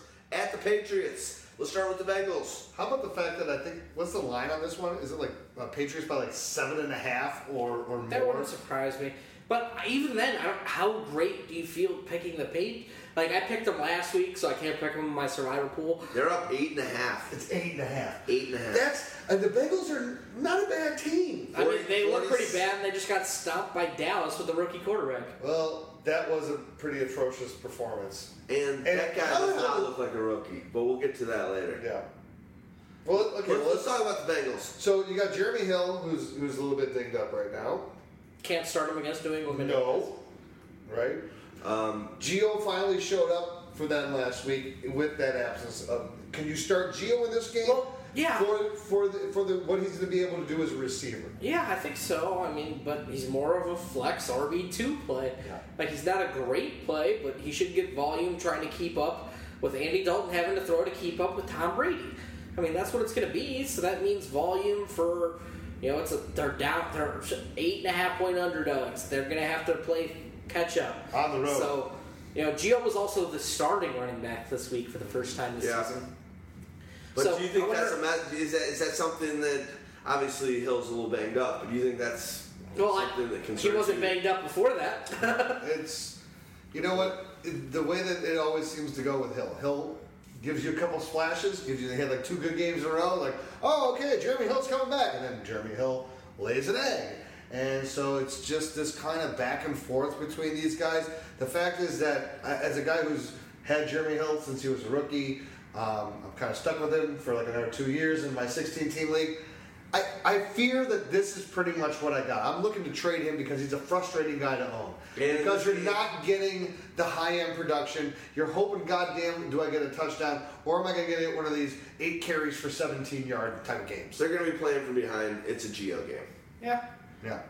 What about AJ though? Because he killed me in DFS. I had 2 wins this week and I had 2 losses in my. Never do DFS AJ after a big game.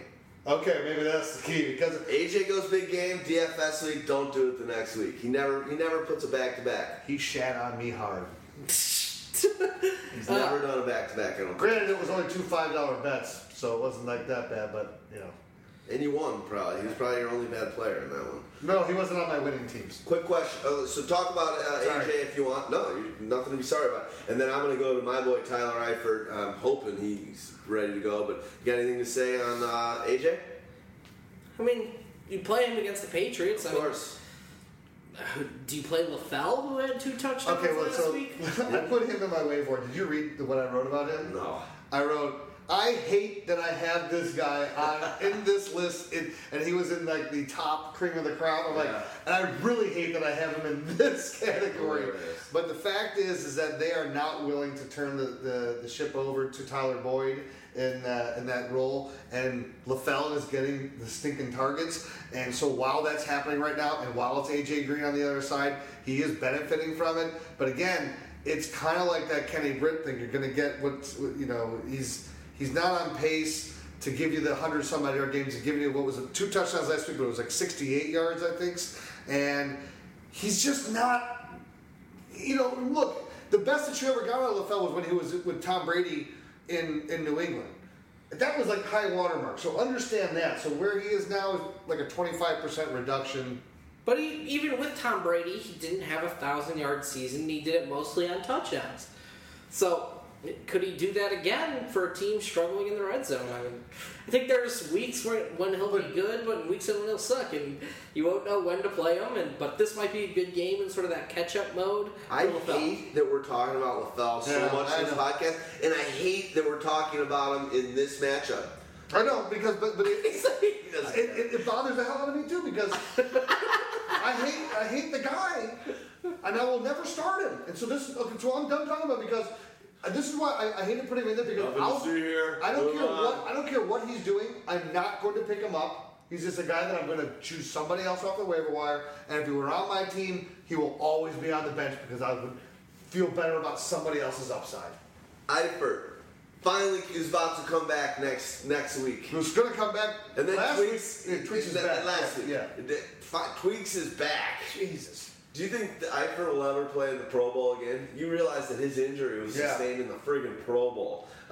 So he finally comes back. Looks like he's on target to come back. Wow, was this guy a needed asset? A red zone target. I mean, is he going to do that 13 touchdown on like 33 catch thing he did last year? Absolutely not. Are they going to kind of slowly maybe move him into being a major part of the rotation or the target?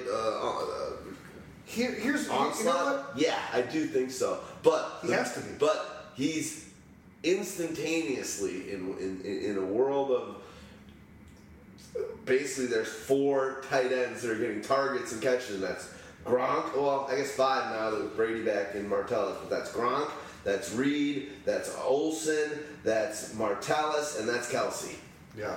And now with him, he's that 6th guy that actually can just is a bona fide, can be a beast mode kind of guy. You know what the thing is? It's not going to happen right away. I don't anticipate it happening right away. And the thing that super scares me is that the back injury. You're recovering from your other injury, then you're getting a back injury. So it's like not where you're an injury-prone guy. This is not an offense that passes the ball enough. I like the fact that, look, we're talking all this stupid talk about LaFell, which means that if you're Tyler Eifert, you should have a big role in this offense and be able to step right in and make an impact. But this is what scared me. And this is the thing that scared me the most about him as a guy that owned him last year. It was so touchdown dependent. He never gave you yards. It was like the first or second game of the year last year where he had like 100-something yards.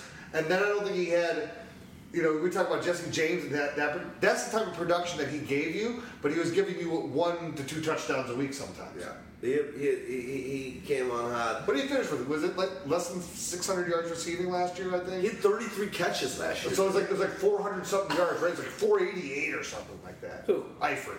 No, it's a little higher than that. I'm going to look it up. I'll look it up. Look it up. What are your thoughts? Are they going to slowly get Eifert back in the mix, or are you... I just don't know if this is the week. I don't know if he's back this week to talk about it. Okay. All right, let's move on. Hang on, I'll give you his yardage last year. Yardage. Okay. It was 615. How many catches? You thought it was 30? Yeah. 52. 52, okay. 52. 33 is a lot lower. So that's an average of 11.8 per catch. Okay, 33, that's kind of ridiculous. Yeah. That's why I don't really ring out catch stats when I'm not looking at FF Today or whatever, Pro Football Reference. All right, let's go over to the Patriots side. Tom Brady, real stink show. Guy's terrible. He's got no future in this league. Did you see all the parodies they were doing before the game?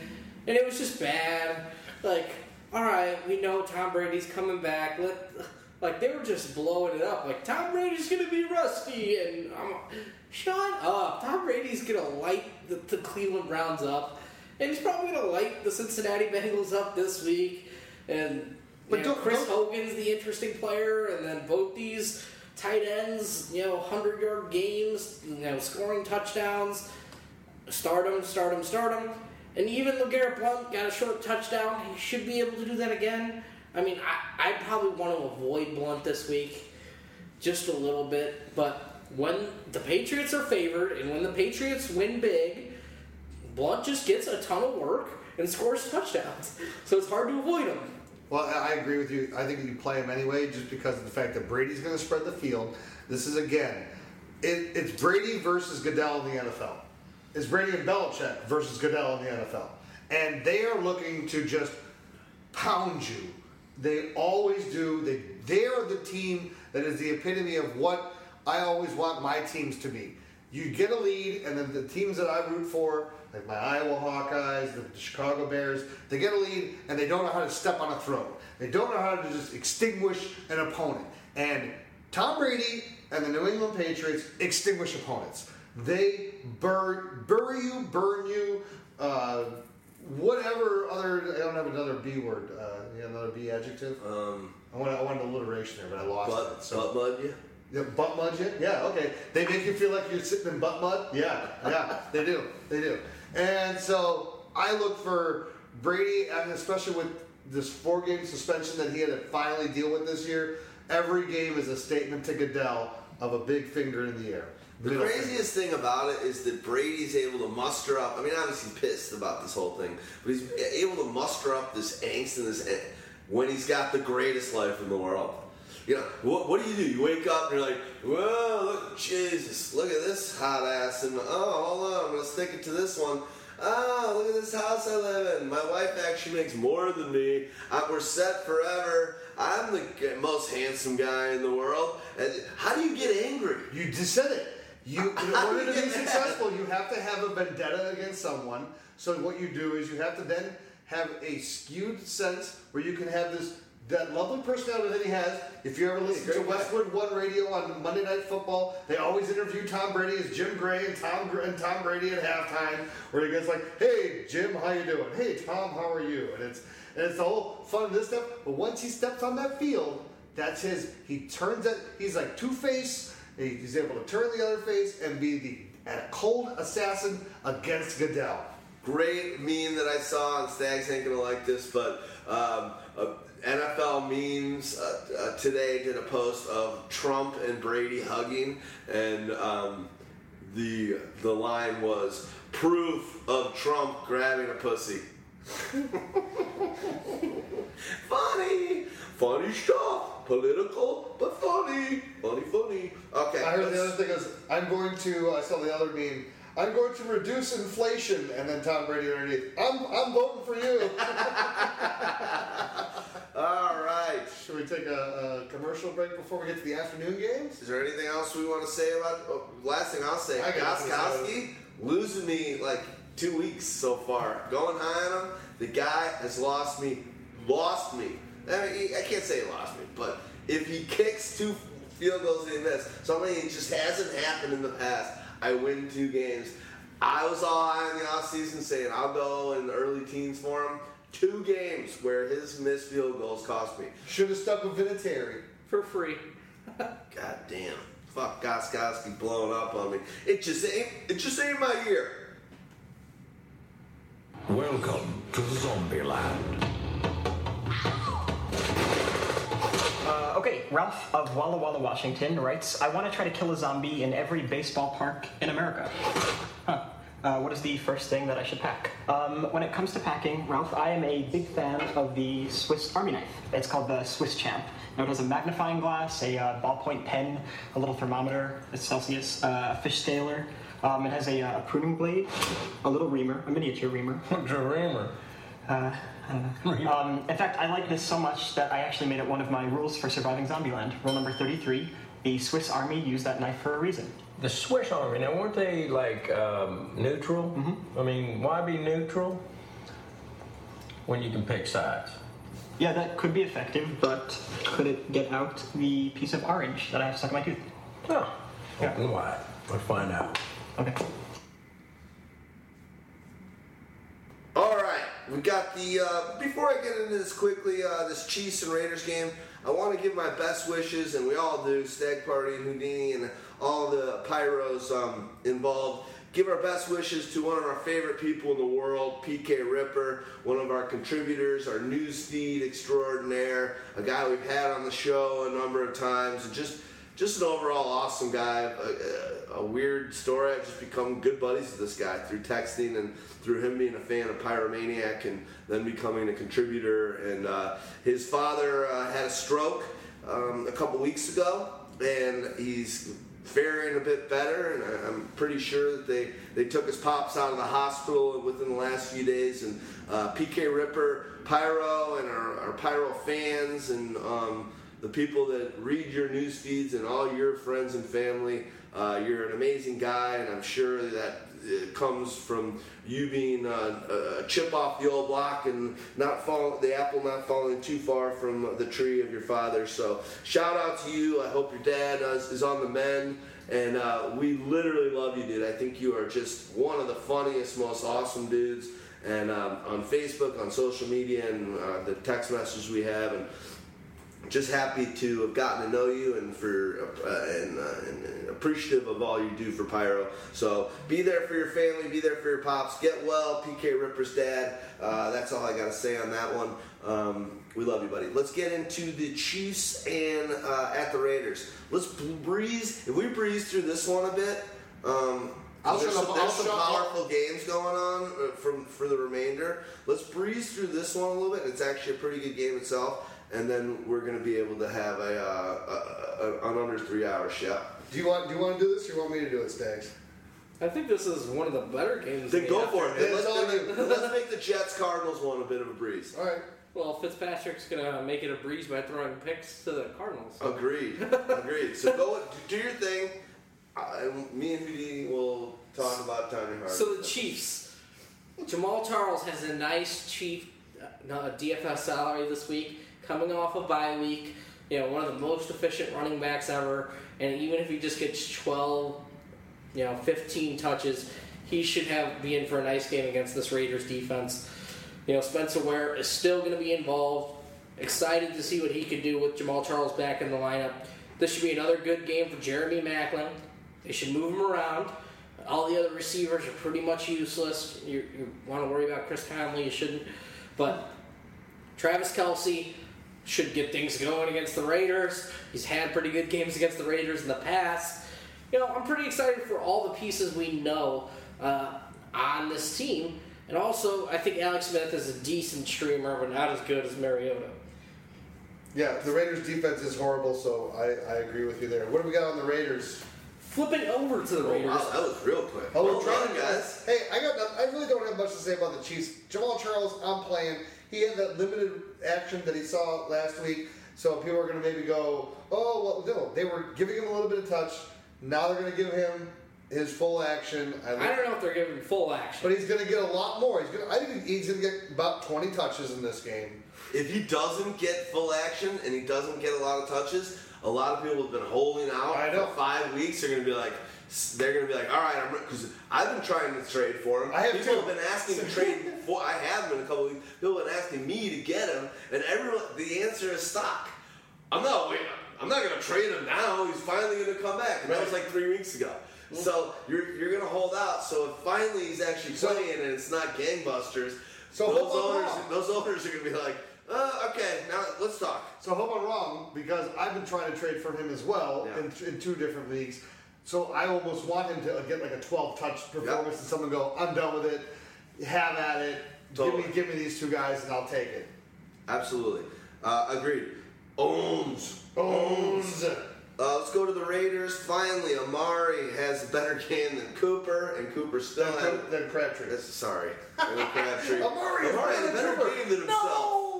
No! Than Crabtree, which is something that we've been mentioning on this show, has not been happening. But big game for Cooper.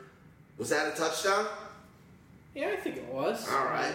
And Crabtree got a touchdown himself. Moving in this game, do you like who do you like better going against Marcus Peters or? Peters can be beaten deep, and Peters gives up yardage. He's just gonna have a couple interceptions, and that's not charged to the wide receiver, so I don't care. But Derek Carr, interesting story. Top 3 quarterback so far. Been pretty hot in each of his games. And with a tough schedule. With the tough schedule, yeah. That schedule is going to remain. I was high on him preseason. This schedule is also going to remain tough at the outside of the season.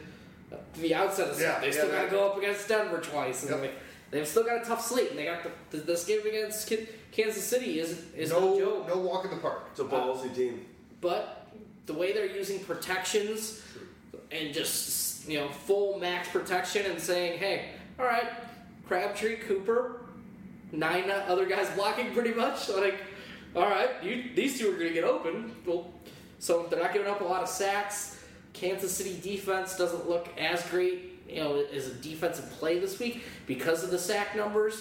But I think you start both of those. Wide receivers pretty much every week, unless it's Denver. Yeah.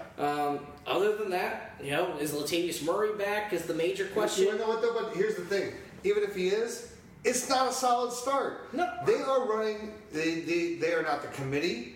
They are not the timeshare. They are a community backfield. It is 3 guys that are each getting very close to the same amount of touches. We're basically saying we're giving everyone 10 touches a week. Let's see what you do with it. And then also Jamiz Alawale, who's getting comes out of nowhere. A little vulture action like Marcel Reese used to do.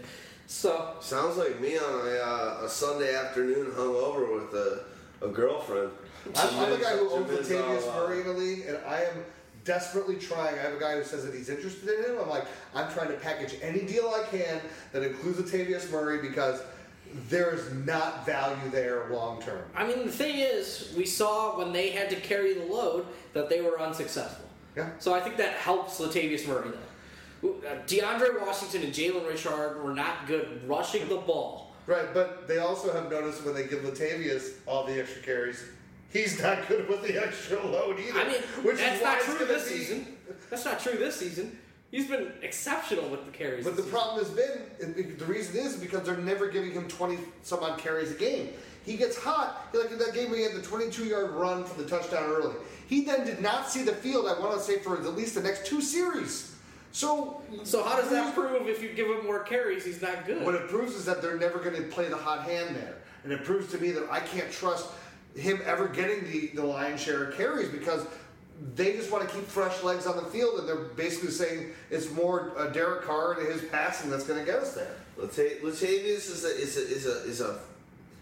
is a divisive creature in fantasy football. Has been for years, and I don't think that's ever going to change. I think he's always going to have a few moments per season that's just like, yes, this is why I love him so much. And then everyone else that's on the other side is going to be like, no, all the terrible games, I'm sorry for interrupting. No, but the thing that bothers me about him, the thing that he was when we saw that game, and I believe it was against game. Hold on, no, it was against Kansas City, if I'm not mistaken, was that he had the ability to break the long run, and that part was like those huge chunk games. And I will tell you this: I really want to think and believe that Napoleon Kaufman has had more 25 or 30-yard plus runs than Latavius Murray has in his career as a Raider. I miss Napoleon. I love Napoleon Kaufman. Almost as much as I love Bell. Damn! All right, Houdini. We might not be able to get No balls. Where's the fucking Twinkies? Bell, Verde, double down. Jeez. Where are you, you spongy, yellow, delicious bastards? Where are you? Whoa, whoa, whoa. False advertising. Jesus Christ. Twinkie Town. We're going Twinkie on sound bites here. All right, we can move on to the next game, correct? Yeah. The Falcons, the real deal. They bring it to everyone. The highest scoring, yardage, everything. They got Julio, the best wide receiver, in my opinion. They got the complement of backs. Tevin and Freeman both, what are they, 7 and 8 or 6 and 7? And forget sickle cell. Yes. Fuck you, Denver. This team is legit. They brought it to Carolina, then they bring it to Denver. Nobody can stop them. This team, good times all around. Now, good times all around. Yeah, check your stats here because Vegas, this is one of the biggest spreads of the week. I want to say the opening line of this was 7 points to Seattle. So I'll take that. This is one of those ones where it's like +6. So everyone saw the +7 and everyone's sort of betting on Atlanta, and so Vegas is setting this thing up. Why is Vegas so? This is one of those ones that seems weird to me. I understand that this is a. Well, you get 4.5 points for being home. Well, favorites. usually it's 3. Usually it's a field goal. Seattle gets 4.5. They go because of the 12th man. I'm sorry. But Seattle gets 4.5, and then they think their offensive defense is, their defense is the best in the league. Has been all season. They just haven't been a good fantasy defense this year. But they stop yardage, they stop quarterbacks, they stop opposing wide receivers. And we just saw Julio, get shut down again by Denver's corners. So if you want, I'm not starting Matt Ryan this week. I think after seeing a mediocre performance against Denver, I think that's something you could definitely see again. But just remember, the stars line up for Matt Ryan, playing in the NFC South. That's all that matters after this week. Well, and you know what? You bring up a great point, too, because here's one of the differences that Seattle has that Denver didn't, where it's exactly where they exploited Denver last week. Tevin Coleman in that passing game and what they were able to do with the linebackers that Denver doesn't have that we discussed. Well, they have linebackers in Seattle. You got guys there and Bobby Wagner. They're going to create havoc, and it's not going to be as pretty of a week as it was for a Tevin Coleman and Devonta Freeman. I'm going 3 weeks in a row. Screw the defenses. They're going to figure out a way. I get it. You shouldn't do that, but I think they're going to be able to do whatever they want against this team. I'm not saying they win.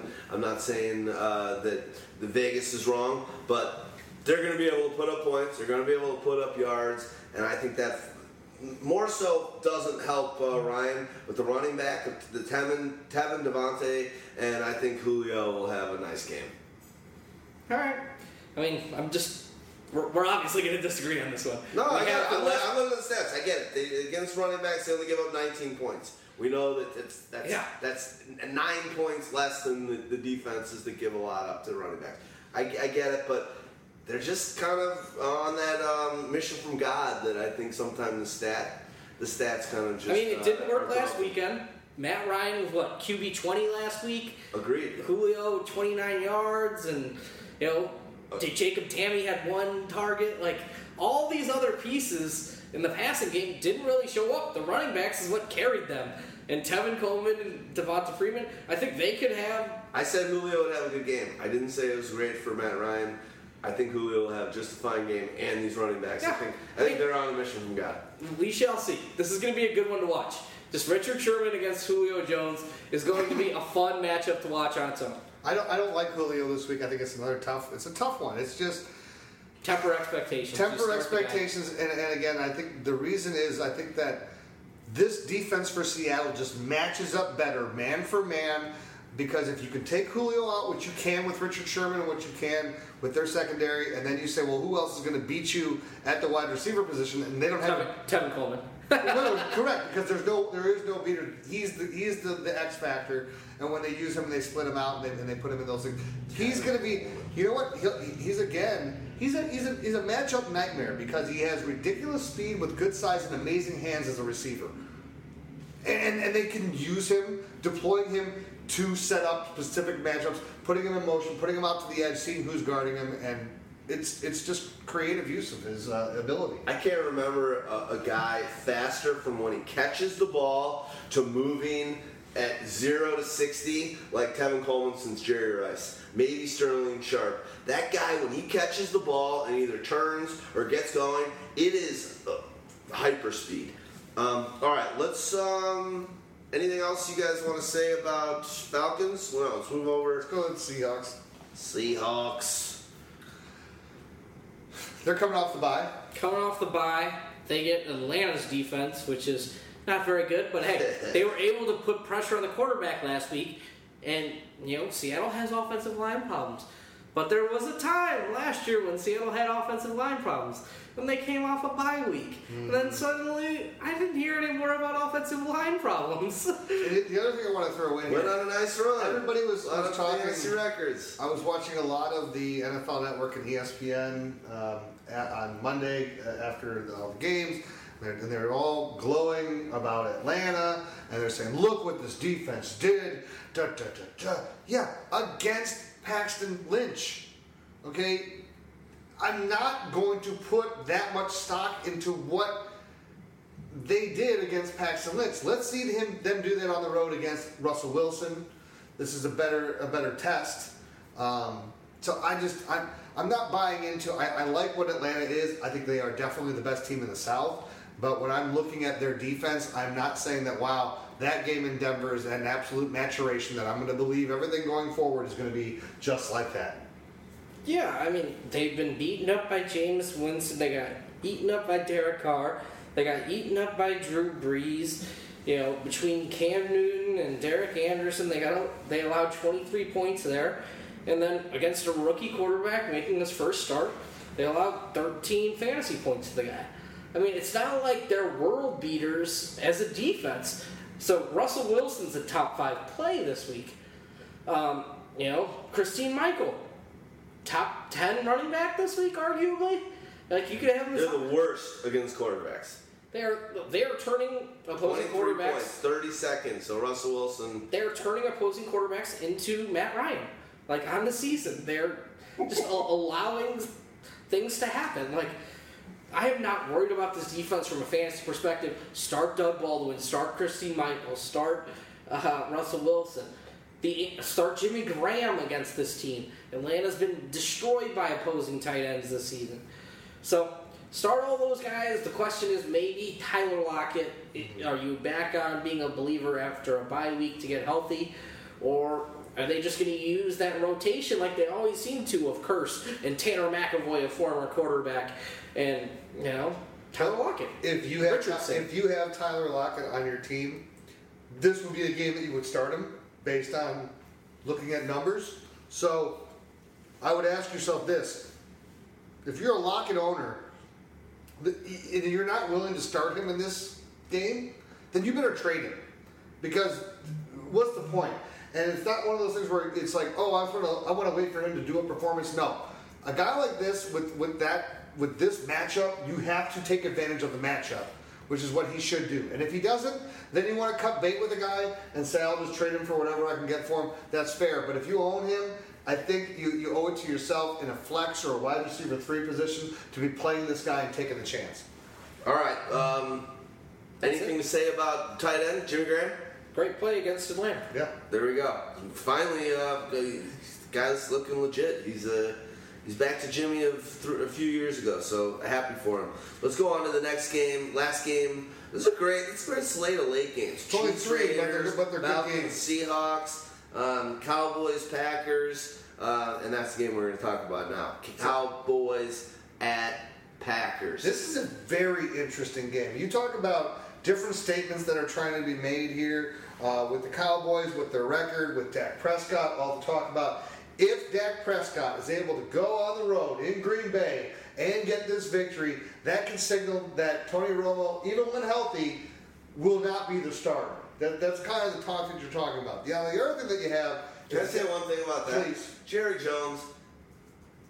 Why shut up? Yeah, right. Just shut up. Why are you going on radio shows? Are any other GMs or owners on radio shows trying to spark controversy with their own team that's having the best season that they could ever imagine, and their 2 best players have done nothing to right. Like to bring your it to 2 the best promised players have done done nothing to have their best season. No, it's 2 rookies. It makes no sense for him to go on and talk on this stuff and just shut up. Go on the team. Why are you creating the controversy? He really does. He's such a D-bag. That is so stupid, too. It's just like, why does he have such a allegiance to Tony Romo and whatever? This is where it's like, why do you have an owner and a different person that you hired to run your football operations so that your emotions don't get the best of you? But let's talk about the real situation here, because the guy who has just been my dominator, I've been like this DFS on FanDuel. I've been loving just playing the afternoon games, like the afternoon and the Sunday night, or just the afternoon, or the afternoon, Sunday night, and Monday night games, and eliminates all those other early games. And the guy who has been the stalwart of all my victory teams, Ezekiel Elliott. Now, Believer yet, Houdini? well, remember I told you. I liked him, I just wouldn't. I'm just going to ask you this question every week. I know, until you and I'll change. still say the same thing, and I have to hold on to it until we get to week 10, week 11, 12. Because it's 11, 12, 13, 14, where I was worried about he's going to dominate for me, but then he's going to drop the ball and leave me hanging when I need him the most in the fantasy playoffs. And again, I will tell you this much. Do I wish I would have gone back? Let's move on. No, Stop asking that question. But that's okay. But do I wish I would have gone back right now and had the numbers that Elliott's put up in a bunch of these games right now? Sure. But you want to know what? I've had him in DFS, and he's been winning me goddamn weeks. This week is not necessarily shaping up to be that type of a week. When you look at the Green Bay Packers, do you realize? I had to look at this stat. Is this correct? 42.8 yards per game that the Packers are allowing on the ground this year. Yes. 42.8 yards per game. The Packers have only allowed one rushing touchdown against them so far on the season. They are actually holding opponents to, get this right, 2.0 yards per attempt. Yeah. 2.0 yards per attempt. This is a historic run defense so far. They need to keep it up against the Packers. Isn't Or that they need to crazy? keep it up against the Cowboys. Yeah. The Cowboys average 100 more yards rushing than they have allowed. So the This will be a Cowboys. nice one. Battle of the right. wills. Yeah, here. strength versus strength. Love it. Do the Cowboys open it up and have to throw it a little more? And we saw sort of Eli Manning struggle, but mostly that was because of pressure. Other quarterbacks have had pretty decent days against the Packers, but the Packers at home. Aaron Rodgers is 52 and 13 and 65 career games at home. Regular season, I think he's only got 8 losses or something. 13. Well, and the other thing too is that the Packers like to defer. If they win the toss, the Packers like to defer so that they can bring their offense out to start the second half. And this is one of those games that if they do, and this is kind of where you can be as an Ezekiel Elliott owner, how it can kind of backfire on you, is that the Packers win the toss, they go ahead and defer. Dallas comes out, they get stuffed on their first drive, right? Dak is not able to. He's gonna have to really explore deeper into his repertoire. And now all of a sudden, if Rodgers and the Packers are known for big first quarters where they can get up on you, if they can get up 10, 14 points in the first quarter, how much is that really going to make the Cowboys change what they've been doing? Because they have been in all their games, even when they've been behind, it's been close, but they've been able to still rely on the running game and let these road graders on the offensive line open up the holes and do everything. If they get caught down early, this will be interesting to see how they use Ezekiel in the receiving game. How they say, you know what? Are they at a point where they're like, we know he's our major playmaker, because they should, and that he should be given the ball in any way, shape, or form in order to keep them moving. And is Dak going to be able to take the extra steps? I don't like what Witten's given to this offense right now. Is Dez going to be back? Maybe he's practicing. This He's is a game- intending to practice this week. And this is a game that that he would want to be back for. But they're also saying they're not gonna. That he felt a little tingling in his leg. They're not gonna rush him back. So I hope he plays, but actually I hope he doesn't play, because I've still got him on the. I don't know. I have him in the league, and I want him to be 100%. Yeah. I don't want those. I hate the. He did that last year. I hate the iffy games, and the iffy games just always end up being a re-injury. Heavily re-aggravate. All right, let's move on. For the Packers. Cole Beasley, yes. good times as well. Got another touchdown. He's a DFS guy. And you want to know what? A nice play again and again. He's going to be so much better. He's a guy right now that while Dez is out, if you can trade for him, I would, because whatever Terrence Williams is doing in the passing game, it's only because those would be Dez Bryant targets. And once Dez comes back, the matchups that it's going to create, the disadvantages for, is Cole Beasley. Yeah. So I like him, especially in PPR. If you can get him for a steal and a swan song in a trade right now, get him as a throw-in. Look at this guy for when Dez comes back and you're going to need him 3 weeks from now, that he'll be able to put up a lot of points for you. I mean, Terrence Williams has been showing up. Bryce Butler's showing up a little bit. Yeah, I mean, all the receivers are interesting going against the Packers. It also depends on the injuries in the Packers secondary. Is Sam Shields still going to be out with his concussion? Is Demarius Randall still going to be out with that injury he suffered late last Although week? they do have the advantage of the guy that they slot in there to come in is Micah Hyde, who has done a very admirable job every time that he comes in those roles. He was a starter for them a year ago or 2 years ago. Yeah. They have good depth there. They do a fantastic job of drafting, I would say, on defense especially. Jordy Nelson in the game the other night made that amazing touchdown catch, and it did what we've all done when we make a great play early in a game and throughout our career, whether it's intramural or when we played. Like, I am awesome. That was an awesome play by me. I'm so proud of myself. And then went on and shit the bed and dropped a bunch of balls and did nothing. Yeah. Yeah, we got 5 touchdowns in 4 games. Yeah, you can't deny that. No, And Randall Cobb thought he died, so that's good. Did he say he thought he died on that hit? Yeah. He said, did he get suspended, Collins? I have no idea yet. Not suspended, fined.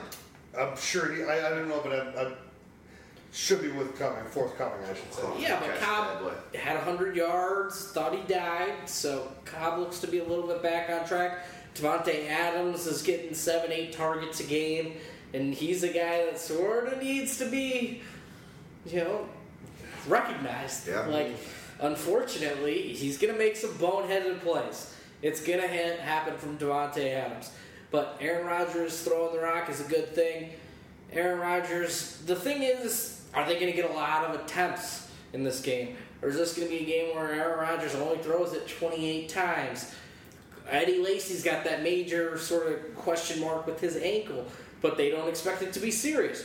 But does that mean it's a week or a week to week? You know what it means to me is I don't think it is one of these 28 pass attempt games for Rodgers. I think it's one of those ones, especially because when we saw Starks come in, and then he had was it the fumble? It was it wasn't. Yeah, it wasn't Eddie Lacy looking, averaging 8 yards a carry, and then Starks comes in stumbling for 3. Right. But Starks can get it done in the pass game, so I agree that they could go a little bit more passing. And the only reason why I say it's not going to be as low of a pass attempt game is because I do think that defense is on the road or at home going to stymie Ezekiel Elliott, where the Cowboys are not going to be able to sustain a lot of 5, 6, 7, 8 minute drives. I think it's going to be, a lot more back and forth. Yeah, I think that's all we got in this game. Let's go. Sunday night football in America. It's going to be the Colts at the Texans. This is what look. I'll let you guys go. Well, let's think about this. What's the one team that T.Y. Hilton terrorized for the first 2 or 3 years in his NFL career? It was, I will go for no 100-yard games, and then I will play against the the Houston Texans, and I will have 155 yards and 2 touchdowns. Or 200-yard Or games. 200-yard games. He kills them. So this is also one of those things where I think he will destroy them this week. And the reason being, with J.J. Watt out, when you don't have that pressure, that defense with Merciless and Clowney and Watt is so much more than... It's just Merciless I got to worry about. Clowney is a guy that shows up every now and again. Watt's a guy that shows up on every play. So when Luck is going to be able to extend some plays with his legs and move around, this game is also in a very controlled environment when they're playing in Houston. That's what's great about this division. They have a lot of dome games against dome teams. So, look, I think that I'm not as big on Frank Gore this week. I think it's going to be a tougher for him to still get going against this defense, but I think he'll give you 75, 80 yards, and you're going to hope for a touchdown. I look at T.Y. Hilton as the X factor. He's the guy that is going to have to be targeted early and often. I'm a Dorsett and Moncrief type guy owner, so I have Dorsett in these roles. I just have not liked what he's shown me so far. There's no way that I could even bring myself to even starting him in any way, shape, or form. We're dropping it. We're dropping him in the blog. And there's no reason not to, because if you can't do it when the other guy's not out there, you're never going to do it. And they're saying a few weeks away. Let's Stag jump in here. Go ahead, Brett. So, the Texans, two number one wide receivers, are allowing 8 catches a game on 12 targets for over 100 yards, and they're scoring a couple touchdowns every other week. So, yeah, you could start T.Y. Hilton. T.Y. Hilton's already a top 5 wide receiver on the season. He's being much more efficient with his catch percentage. He's making plays all over the field. You know, his route tree has really expanded since early in his career. T.Y. Hilton should go off against this Texans team. And if he doesn't, I'll be surprised. He also loves the primetime sort of night games. So I think it's good things for Luck. I'm a little bit worried about Gore. As you said, you know, this offensive line is not great by any stretch. Also, Jadeveon Clowney looked like a monster last game. He actually tackled for loss. I saw 4 more or 5 times where I saw that guy than ever. But I agree with you. His career has been nothing. But I was like, who is it? Oh, you know what it the is? dreads were covering his. I was like, is that Clowney? He actually finally, the first time ever, eye test was like, okay, Clowney's finally looking like he could do something. And I drafted him in my 16-team IDP league, and I was so impressed with what he would, you know, from that one play in college, right? Because that's what everyone got impressed by. But this is the problem, and this is why I'm not believing it in this matchup with the familiarity with the interdivisional matchup, is that Clowney is a guy who has all the ability in the world, but when does he take it seriously? When he's on, like that game, wow, he's on. Can he be, and what's amazing is, you play with Jerry Watt.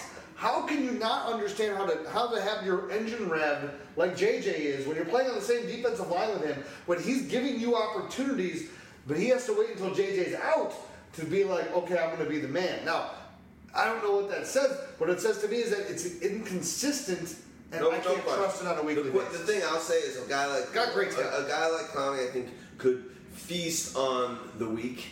And we know that this is a weak offensive line. So true that. But this isn't about him. Luck is getting crushed. Watch him get 2.5. He's going to get 2.5 sacks this week. He's holding the ball way too long. He's trying to make plays. Luck finally actually played a complete game over in their last game.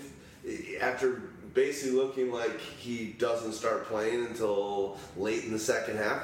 But they also went to no huddle early and more often. And they're going to continue to do that from what we hear, and it's only the smart move, because they were up to 43% or 33% of their plays were out of no huddle this week, and Andrew Luck averages 4 more yards per attempt. And 75% completion percentage. Like, just run the no huddle more often, you'll be fine. Dorsett, less targets than guys like Frank Gore, Josh Ferguson, Chester Rogers, Jack Doyle, Dwayne Allen, Quan Bray over the last couple weeks, completely droppable. A pop culture reference here. Great book called, David and Goliath by Malcolm Gladwell. By God. Yeah, there you go. Amazing book, but it talked about a high school offense. It was one of the stories. Ronnie Lott's daughter was on the team. That it was a girls' team, and they were underwhelmed. They had all these awesome athletes, and they did the full court press every single play, and they ended up winning the state title, and they were awesome. Maybe they lost in the state title to like this ridiculous team. At the end of the day, one question I've got with the hurry-up offense, and we've seen Brady do it. We've seen Manning live off of it. How in the world can pro teams not be able to have essentially their first 30 plays set that they can audible out of?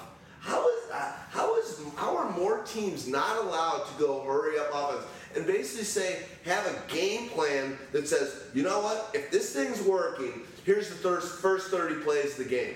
You can audible out of it. You got mics in your ears as a quarterback. We can see different things. We can change it up, and if it's not working, the 6th play, go into the huddle. But how is it so hard for these teams not just to have, we got 30 plays to go. Boom. Let's get this defense tired. Boom. Let's put the pressure on. Boom. I don't get it. In the same way that I don't get how NBA teams that have deep benches don't full court press all game against a team that's got like 4 good guys and a shitty bench. Full court press and get them tired. Use your advantage. It makes no sense to me. Well, that's a great point. So, like to your second point, that was like Kentucky back when Pitino was coach of Kentucky. They always did full court press almost all the time because he had the deep bench. Yeah. That was exactly it. My answer to you is I don't know. It's bizarre, right? Because we see what happens is that the rules are somewhat in there because, like, if you're going to be running your hurry-up offense and if you're going to substitute, it's not necessarily as hurry-up because the other team the defense is allowed to substitute when you substitute. But the fact is that when you run those muddle huddles and you're not actually going into a full huddle and coming out, it bothers defenses that they're not able to sit and kind of set up themselves and do whatever. And you see the success, and you mentioned because we're talking about Indianapolis, they were a team that's been running a lot of this no huddle, and they've been so much more successful in the no huddle or the muddle huddle than they have in the goddamn huddling up. So I don't know. It's a quandary to me, especially when you're talking about where defenses, they like when offenses go into huddles so that they can kind of regroup themselves. It keeps defenses on their heels.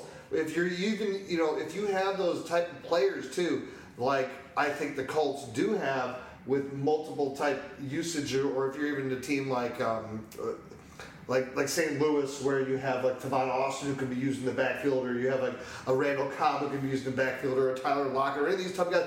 Why wouldn't you stay out with all these weird personnels on the field to screw over a defense and not make a switch? So if they want to switch, go ahead. We didn't switch, so then you can fast snap and get a free play, get an offside. It's just I don't understand it. The last thing I'll say about it is a quarterback has their play sheet and they go like this. Why can't everyone just have, here's the first 60 plays, and there's an A and a B. And you walk up to the line and you look and see what's going on and this is play 3. It's A or B. Whatever your cadence is tells you what it's going to be, A or B, from what you're seeing in the real world. I just don't understand why more teams, and knowing that what we're talking about here and you're more than an NFL and a football guy, Stags. Why? And if you want to talk about it, why can't you just go in more and like have a preset thing? And it seemed like again last year, even though Manning was was probably the worst Super Bowl quarterback winning season ever. Why didn't they saw like in the beginning of the season they didn't let him go in shotgun. They were trying to make this offense be that Kubiak offense, and then they realized, fuck's sake, we got to just make this an offense that works for this team and for Peyton. Why does this not happen more? If you don't want to talk about it, we've said enough. But I just don't get it why it's when you're in a pro league, the highest, you can't have your preset plays that can be audibled out or have an option towards. It's just like the same reason you don't go into a draft with the preset plan of this is exactly what you're going to do. You got to be adaptable. I mean, and 2 plays aren't sort of enough. So what they do is they script 10, 15 plays, enough for the first drive, and they're using tendencies and tendency breakers. So when they come out, Tampa Bay comes out and runs 10 straight plays to Jacquizz Rodgers. That's a tendency breaker after being a team that throws it 65% of the time, right? Which was awesome. So you throw out tendencies and you throw out tendency breakers. You see what they do against tendencies. You see if they're going to run a lot of cover 2, if they're going to run you a lot of man-to-man, and that's going to set up plays for later in the game. So, so if you're a team that likes to run a lot of... have 3 game plans that kind of are like... They can barely learn 1. I mean, teams aren't that good learning game plans outside of the Patriots. They're the only team that changes game plans exactly to attack. There's a couple other teams, but just to hyperbolize it a little bit. The Patriots are the only team that changes their game plan week to week outside of the structure of their offense to attack weaknesses of a defense. So what you really want to do is, you're running your tendencies and you're running your tendency breakers. You want to see what they're going to do against your tendencies. Are they going to play you man? They're going to play you zone? They're going to play you, 3-man? Cover 2? Are they going to blitz you a lot? So you want to get a read for those plays, and that will give you sort of the rest of how you're going to attack. And a lot of those adjustments are, coming down, in between. That's what you're doing while your defense is on the field. Yeah. You're talking about, how you're going to further attack. So it's like, hey, they played a lot of man-to-man. Let's go with our man-to-man beaters. And then, you're sort of adapting to that. So it couldn't just be 2 plays because normally that'd be run pass. I got you. Well, I want to ask you a question because you bring up a whole lot of great information right there that I'm processing. And when you talk about the Patriots on the team that does this, one of the things that I would say is this. And I know, that every team is scripting their first 10 to 15, whatever the plays are. And you're waiting to see, what works, what didn't work, whatever. That's the litmus but what ends up happening a lot of times, and the teams that are extremely successful, are the teams that run a play, that's one of their big plays, and it gets shut down the first time. But then they saw something in it, and because they ran it in the first half, and they may make a tweak to it or whatever, or they run the exact same play, and then it hits in the second half. But the coaches who are willing to say, oh, just because that play didn't work does not mean that that's a bad play against this defense. I recognize this, we just need to... But that's the difference. That's why there are elite coaches, and that's why there are just a bunch of other guys who are play callers. And it's like how games always come down. Where coaches come in is, are they making adjustments? Number one. Number two, how is their time management? All right. Because that's where they affect games the most. Yeah, so there's like a whole playbook, right? Yeah. So you have a playbook, let's call it 750 plays. But just a few. That's not a lot. That's a fairly pared down playbook. So let's call it 750 plays. But that week, you're going to cut your playbook down, on a weekly basis, on game plan. What you've seen in film, you're going to pare it down to like 100 plays. And that's sort of what's on the play sheet, 50-50. And then you're going to run adaptations, during halftime. You can draw up new things. It's like, hey, we saw this work. And then also, the special teams guys have their ownership, but let's just talk about the offense. So you're going to look at those tendencies and tendency breakers, and you're going to script those 10 for 15 plays. And typically what you're going to do is you're going to run a sort of diverse set of plays. You're going to run, a power run, a zone run, a counter run, and then you're going to run like mesh concepts, and you're going to run slant concepts, and then you're going to run your vertical concepts, and a couple others. And you've got to see exactly what sort of works early, and then you can adapt from that. So it's all about like a draft strategy. Mm-hmm. Yeah. It's a game of chess. How is flowing out in front of you? What do you do? How so do you you're adapt adapting on a play-by-play basis. Yeah. So then, once you get there, okay, we're killing them with the vertical game. It's the Jets. They've given up 8 plays of 40-plus yards. Now we're going to attack them with the vertical game. Okay, now they push their safeties back, 14 yards deep at the play, and now we're going to start going to a power run scheme. Mm-hmm. And then they're going to pull their safeties back up. You're going to run the play action pass with the deep cross. And so it's all about So let me ask you this. Pony show with the game of chess. But let me ask you this, because this is a real. We're having this is a nice intellectual conversation. I like that we're having right now. X's and O's, baby. This is X's and O's. But when you watch coaches, I've never shown you guys my playbook. I'd like to see it. I'd like to see it. Well, hold on. But my question is this: is that when you see then, I want to pose this directly to you, Stags. Then, so when you see coaches who just seem oblivious, just seem like they're not understanding the flow of the game, they're not making the right moves at the right time. They basically seem like they are always being reactive instead of being proactive. Why is it that some people are just unable to do that where other people are able to succeed? And is it in the preparation? Is it just in the what you need on a game day when you're making the calls? Or why is it that certain guys always fail and other guys always succeed? That's a huge wild round question. Okay. Break it down any way you want. There's guys, let's call them Mike Martz and Mark Trustman. They have their system, and they don't change their system for anybody. and they don't adapt their system to their players. And that's where these guys can go wrong. So this is why the Patriots are the best example. They just changed their system, to attack defensive deficiencies and to use their players' strengths.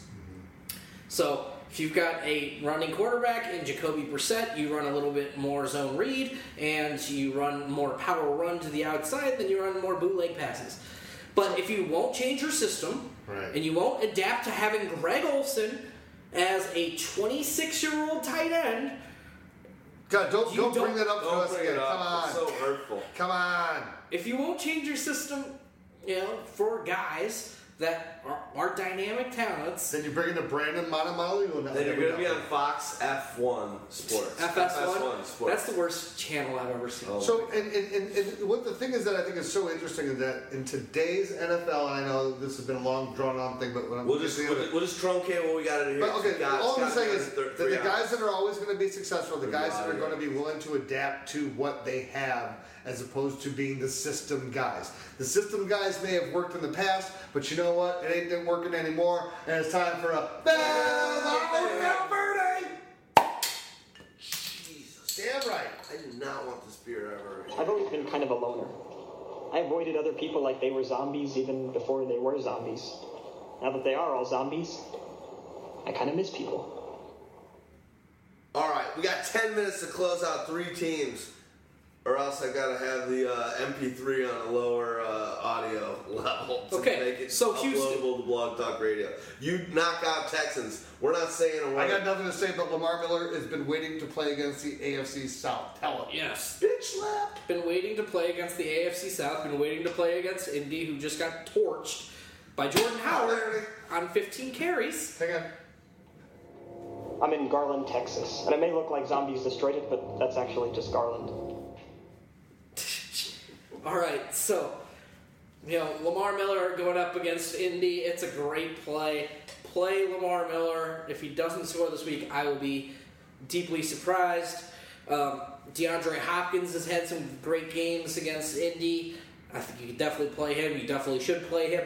Will Fuller getting the second corner, not Vontae Davis. We saw what Cam Meredith was able to do with these guys. And Darius Butler, he suffered an injury and he looks like he's done for a few weeks. Definitely play all those guys. Play everyone. I'm not on the CJ Fedorowicz. No. Maybe Ryan Griffin more than Fedorowicz. But he's still a tight end 2, real deep sort of shot. Remember, Fedorowicz was drafted by O'Brien. So there's some little angle that he wants to make it seem like he didn't make it. Yeah, but Fedorowicz is an Iowa guy. I saw the guy play in college. The guy is not a burner. He's a huge body. He's a good target in the red zone. You're hoping for a touchdown.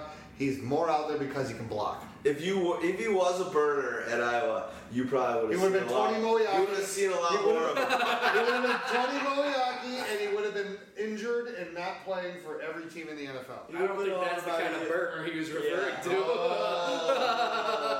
Well, you're correct on that assessment as well. Go on. Jets, Arizona. Yes. Monday Night Football. Let's wrap. Todd Bowles against his old team. We gotta knock this out in 9 minutes. We can do it. I don't have much to say about this. All right. This is a tough matchup for Matt Forte. I'll tell you my pieces. Yeah. Tough matchup for Matt Forte. Marshall's going to get the volume of targets, but he's also going to get the volume of Patrick Peterson. So that's going to limit the high-end potential that you're going to have for him. Eric Decker's probably still not going to be back for this game. Quincy Enunwa has not been as impressive as he was early in the season. It seems like it's starting to wear on him. He's starting to get a little dinged up right now. But the fact is that they really don't have anything else going on there. Austin Safarian-Jenkins is just not that good. Fitzmagic has been Fitzcrapic. And so that's all I got to say about the Jets. Fill in the blanks for me. I think it could be a fairly decent week for Forte. They lit up 70 yards and a touchdown to Blunt, 110 yards and 2 touchdowns to LaShawn McCoy, 78 yards and a touchdown to Carlos Hyde. So if you're a Forte owner, I wouldn't be too scared of this Arizona defense. Marshall targets are going to be there. course, tough coverage, but we saw him beat up Sherman for a little bit there, but then be shut down for 8 of his other targets. So that's a tough call. The rest of these guys, Enunwa, Enunwa's wide receiver 3 flex play. Other than that, ASJ, not yet. Got to see him in this offense. Finally had a catch by their tight end. But yeah, this could be a pretty good Bilal Powell game if they have to play catch-up. Because it sounds like Carson Palmer is going to play for the other side. That's what it looks like. Cleared today. Yeah. So he's back in practice probably tomorrow when they get back on the practice field. That's great. Well, let's flip it over there because I am. This is where everybody's major concern is, especially all the people who are John Brown owners who saw the ridiculous, one catch for 11 yards, 12 yards last week. That's John Brown 101 right there. Yeah, Coming off this huge game, then giving you just a shit box. But especially when you're not having Carson Palmer. So that's the other thing, too, is, for the entire passing game there, Carson Palmer is extremely needed, and the Jets have been kind of abused in the passing game this year. Deep passes. They've gotten torched by everybody. I don't know if Revis is even going to want to play in this one. So Michael Floyd could, get going again, but he also sort of got passed for snaps by Jaron Brown, which is scary. Mm-hmm. So John Brown, Jaron Brown, these guys are going to attack deep. We know what Fitz is going to be able to do short. I think Fitz is going to have the best game because I think the Jets can play short coverage. I just don't know if they can play deep coverage. But hey, he's just been the best throughout the season. I mean, you got to start. To be honest, it's not even close. The Jets have given up 8 pass plays of 40 yards or more. Second most in the league. Second most in the league to Oakland. Yeah, we don't have to worry about their tight ends. And David Johnson is currently RB1 on the season. I don't care. And the defensive line is still stopping the run. So I don't care. You still have to stop. You have to play David Johnson. And he's probably their second best receiver behind Floyd anyways. That's the whole point. Or behind Fitz. Excuse me. That was a clear error. Yes. Don't. Floyd, are they almost making it seem like they want to just show Floyd that he deserves nothing and start walking? No, it doesn't make sense because in the NFL, here's what it is. If you thought that you had another 4 years on a Fitzgerald, yes, that maybe you could trade Floyd in the offseason to somebody. I don't think it's trade. It's just but it's not even that. Floyd's been around for a long time. It's not like this guy is He's not good. He's not, he's like Crabtree, right? It took him a while to develop. No, he's nowhere near Crabtree. No, but I'm saying is like Crabtree. Justin Hunter at this point. Well, but he's better than Justin Hunter. He's put up better numbers than that. The fact that you even had to say that. Listen, but he's a guy that had a great run at the end of last year, had about 2 years before that, had a good season.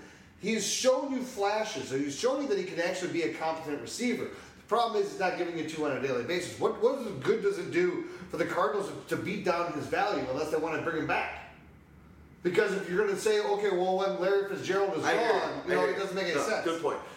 One thing that I saw that I thought was very telling was I think it was a third down play, on the sideline where you see a Crabtree, catch the ball, patter his feet.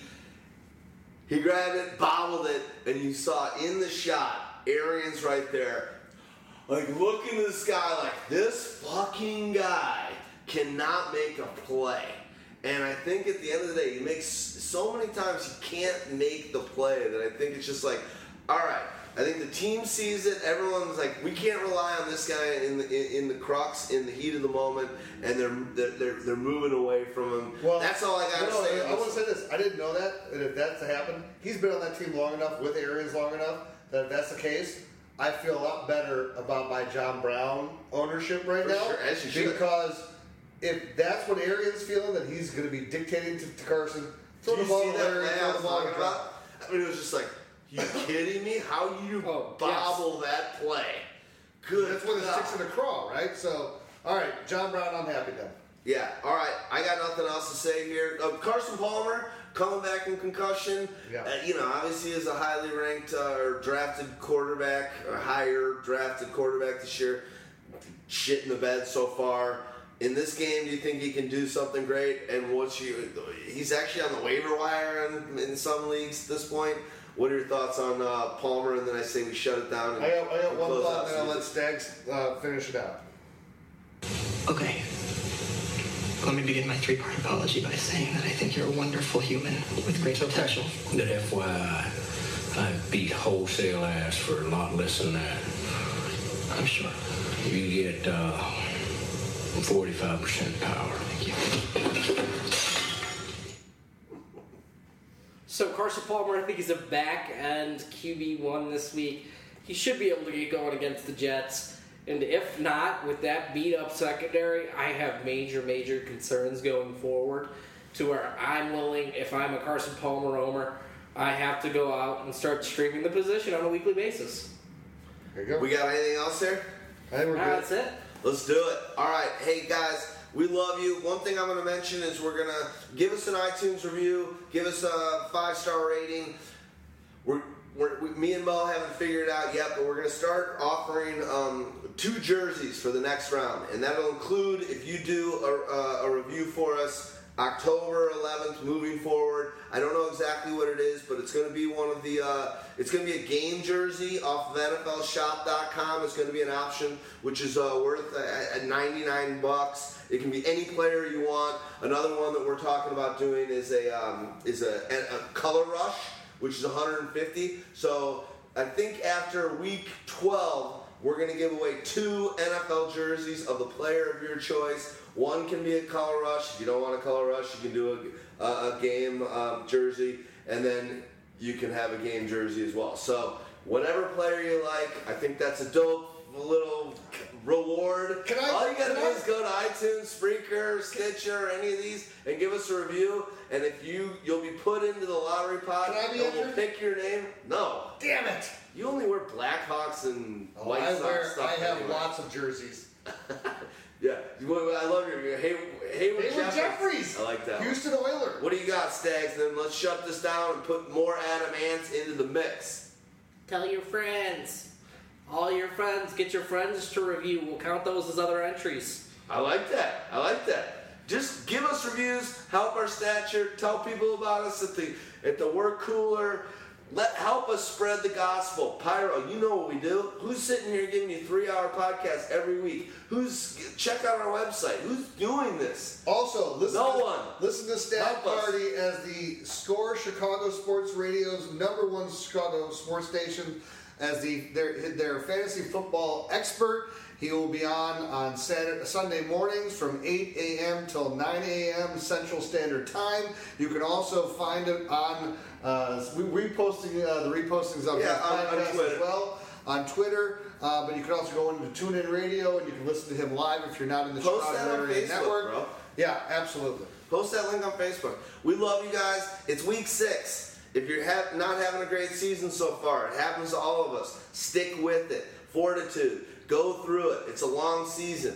Don't rest on your laurels if you're having a great season. Keep making the moves. Let's do this. It's a long season. We want to make you champions. We love you. Adamant, desperate, but not serious.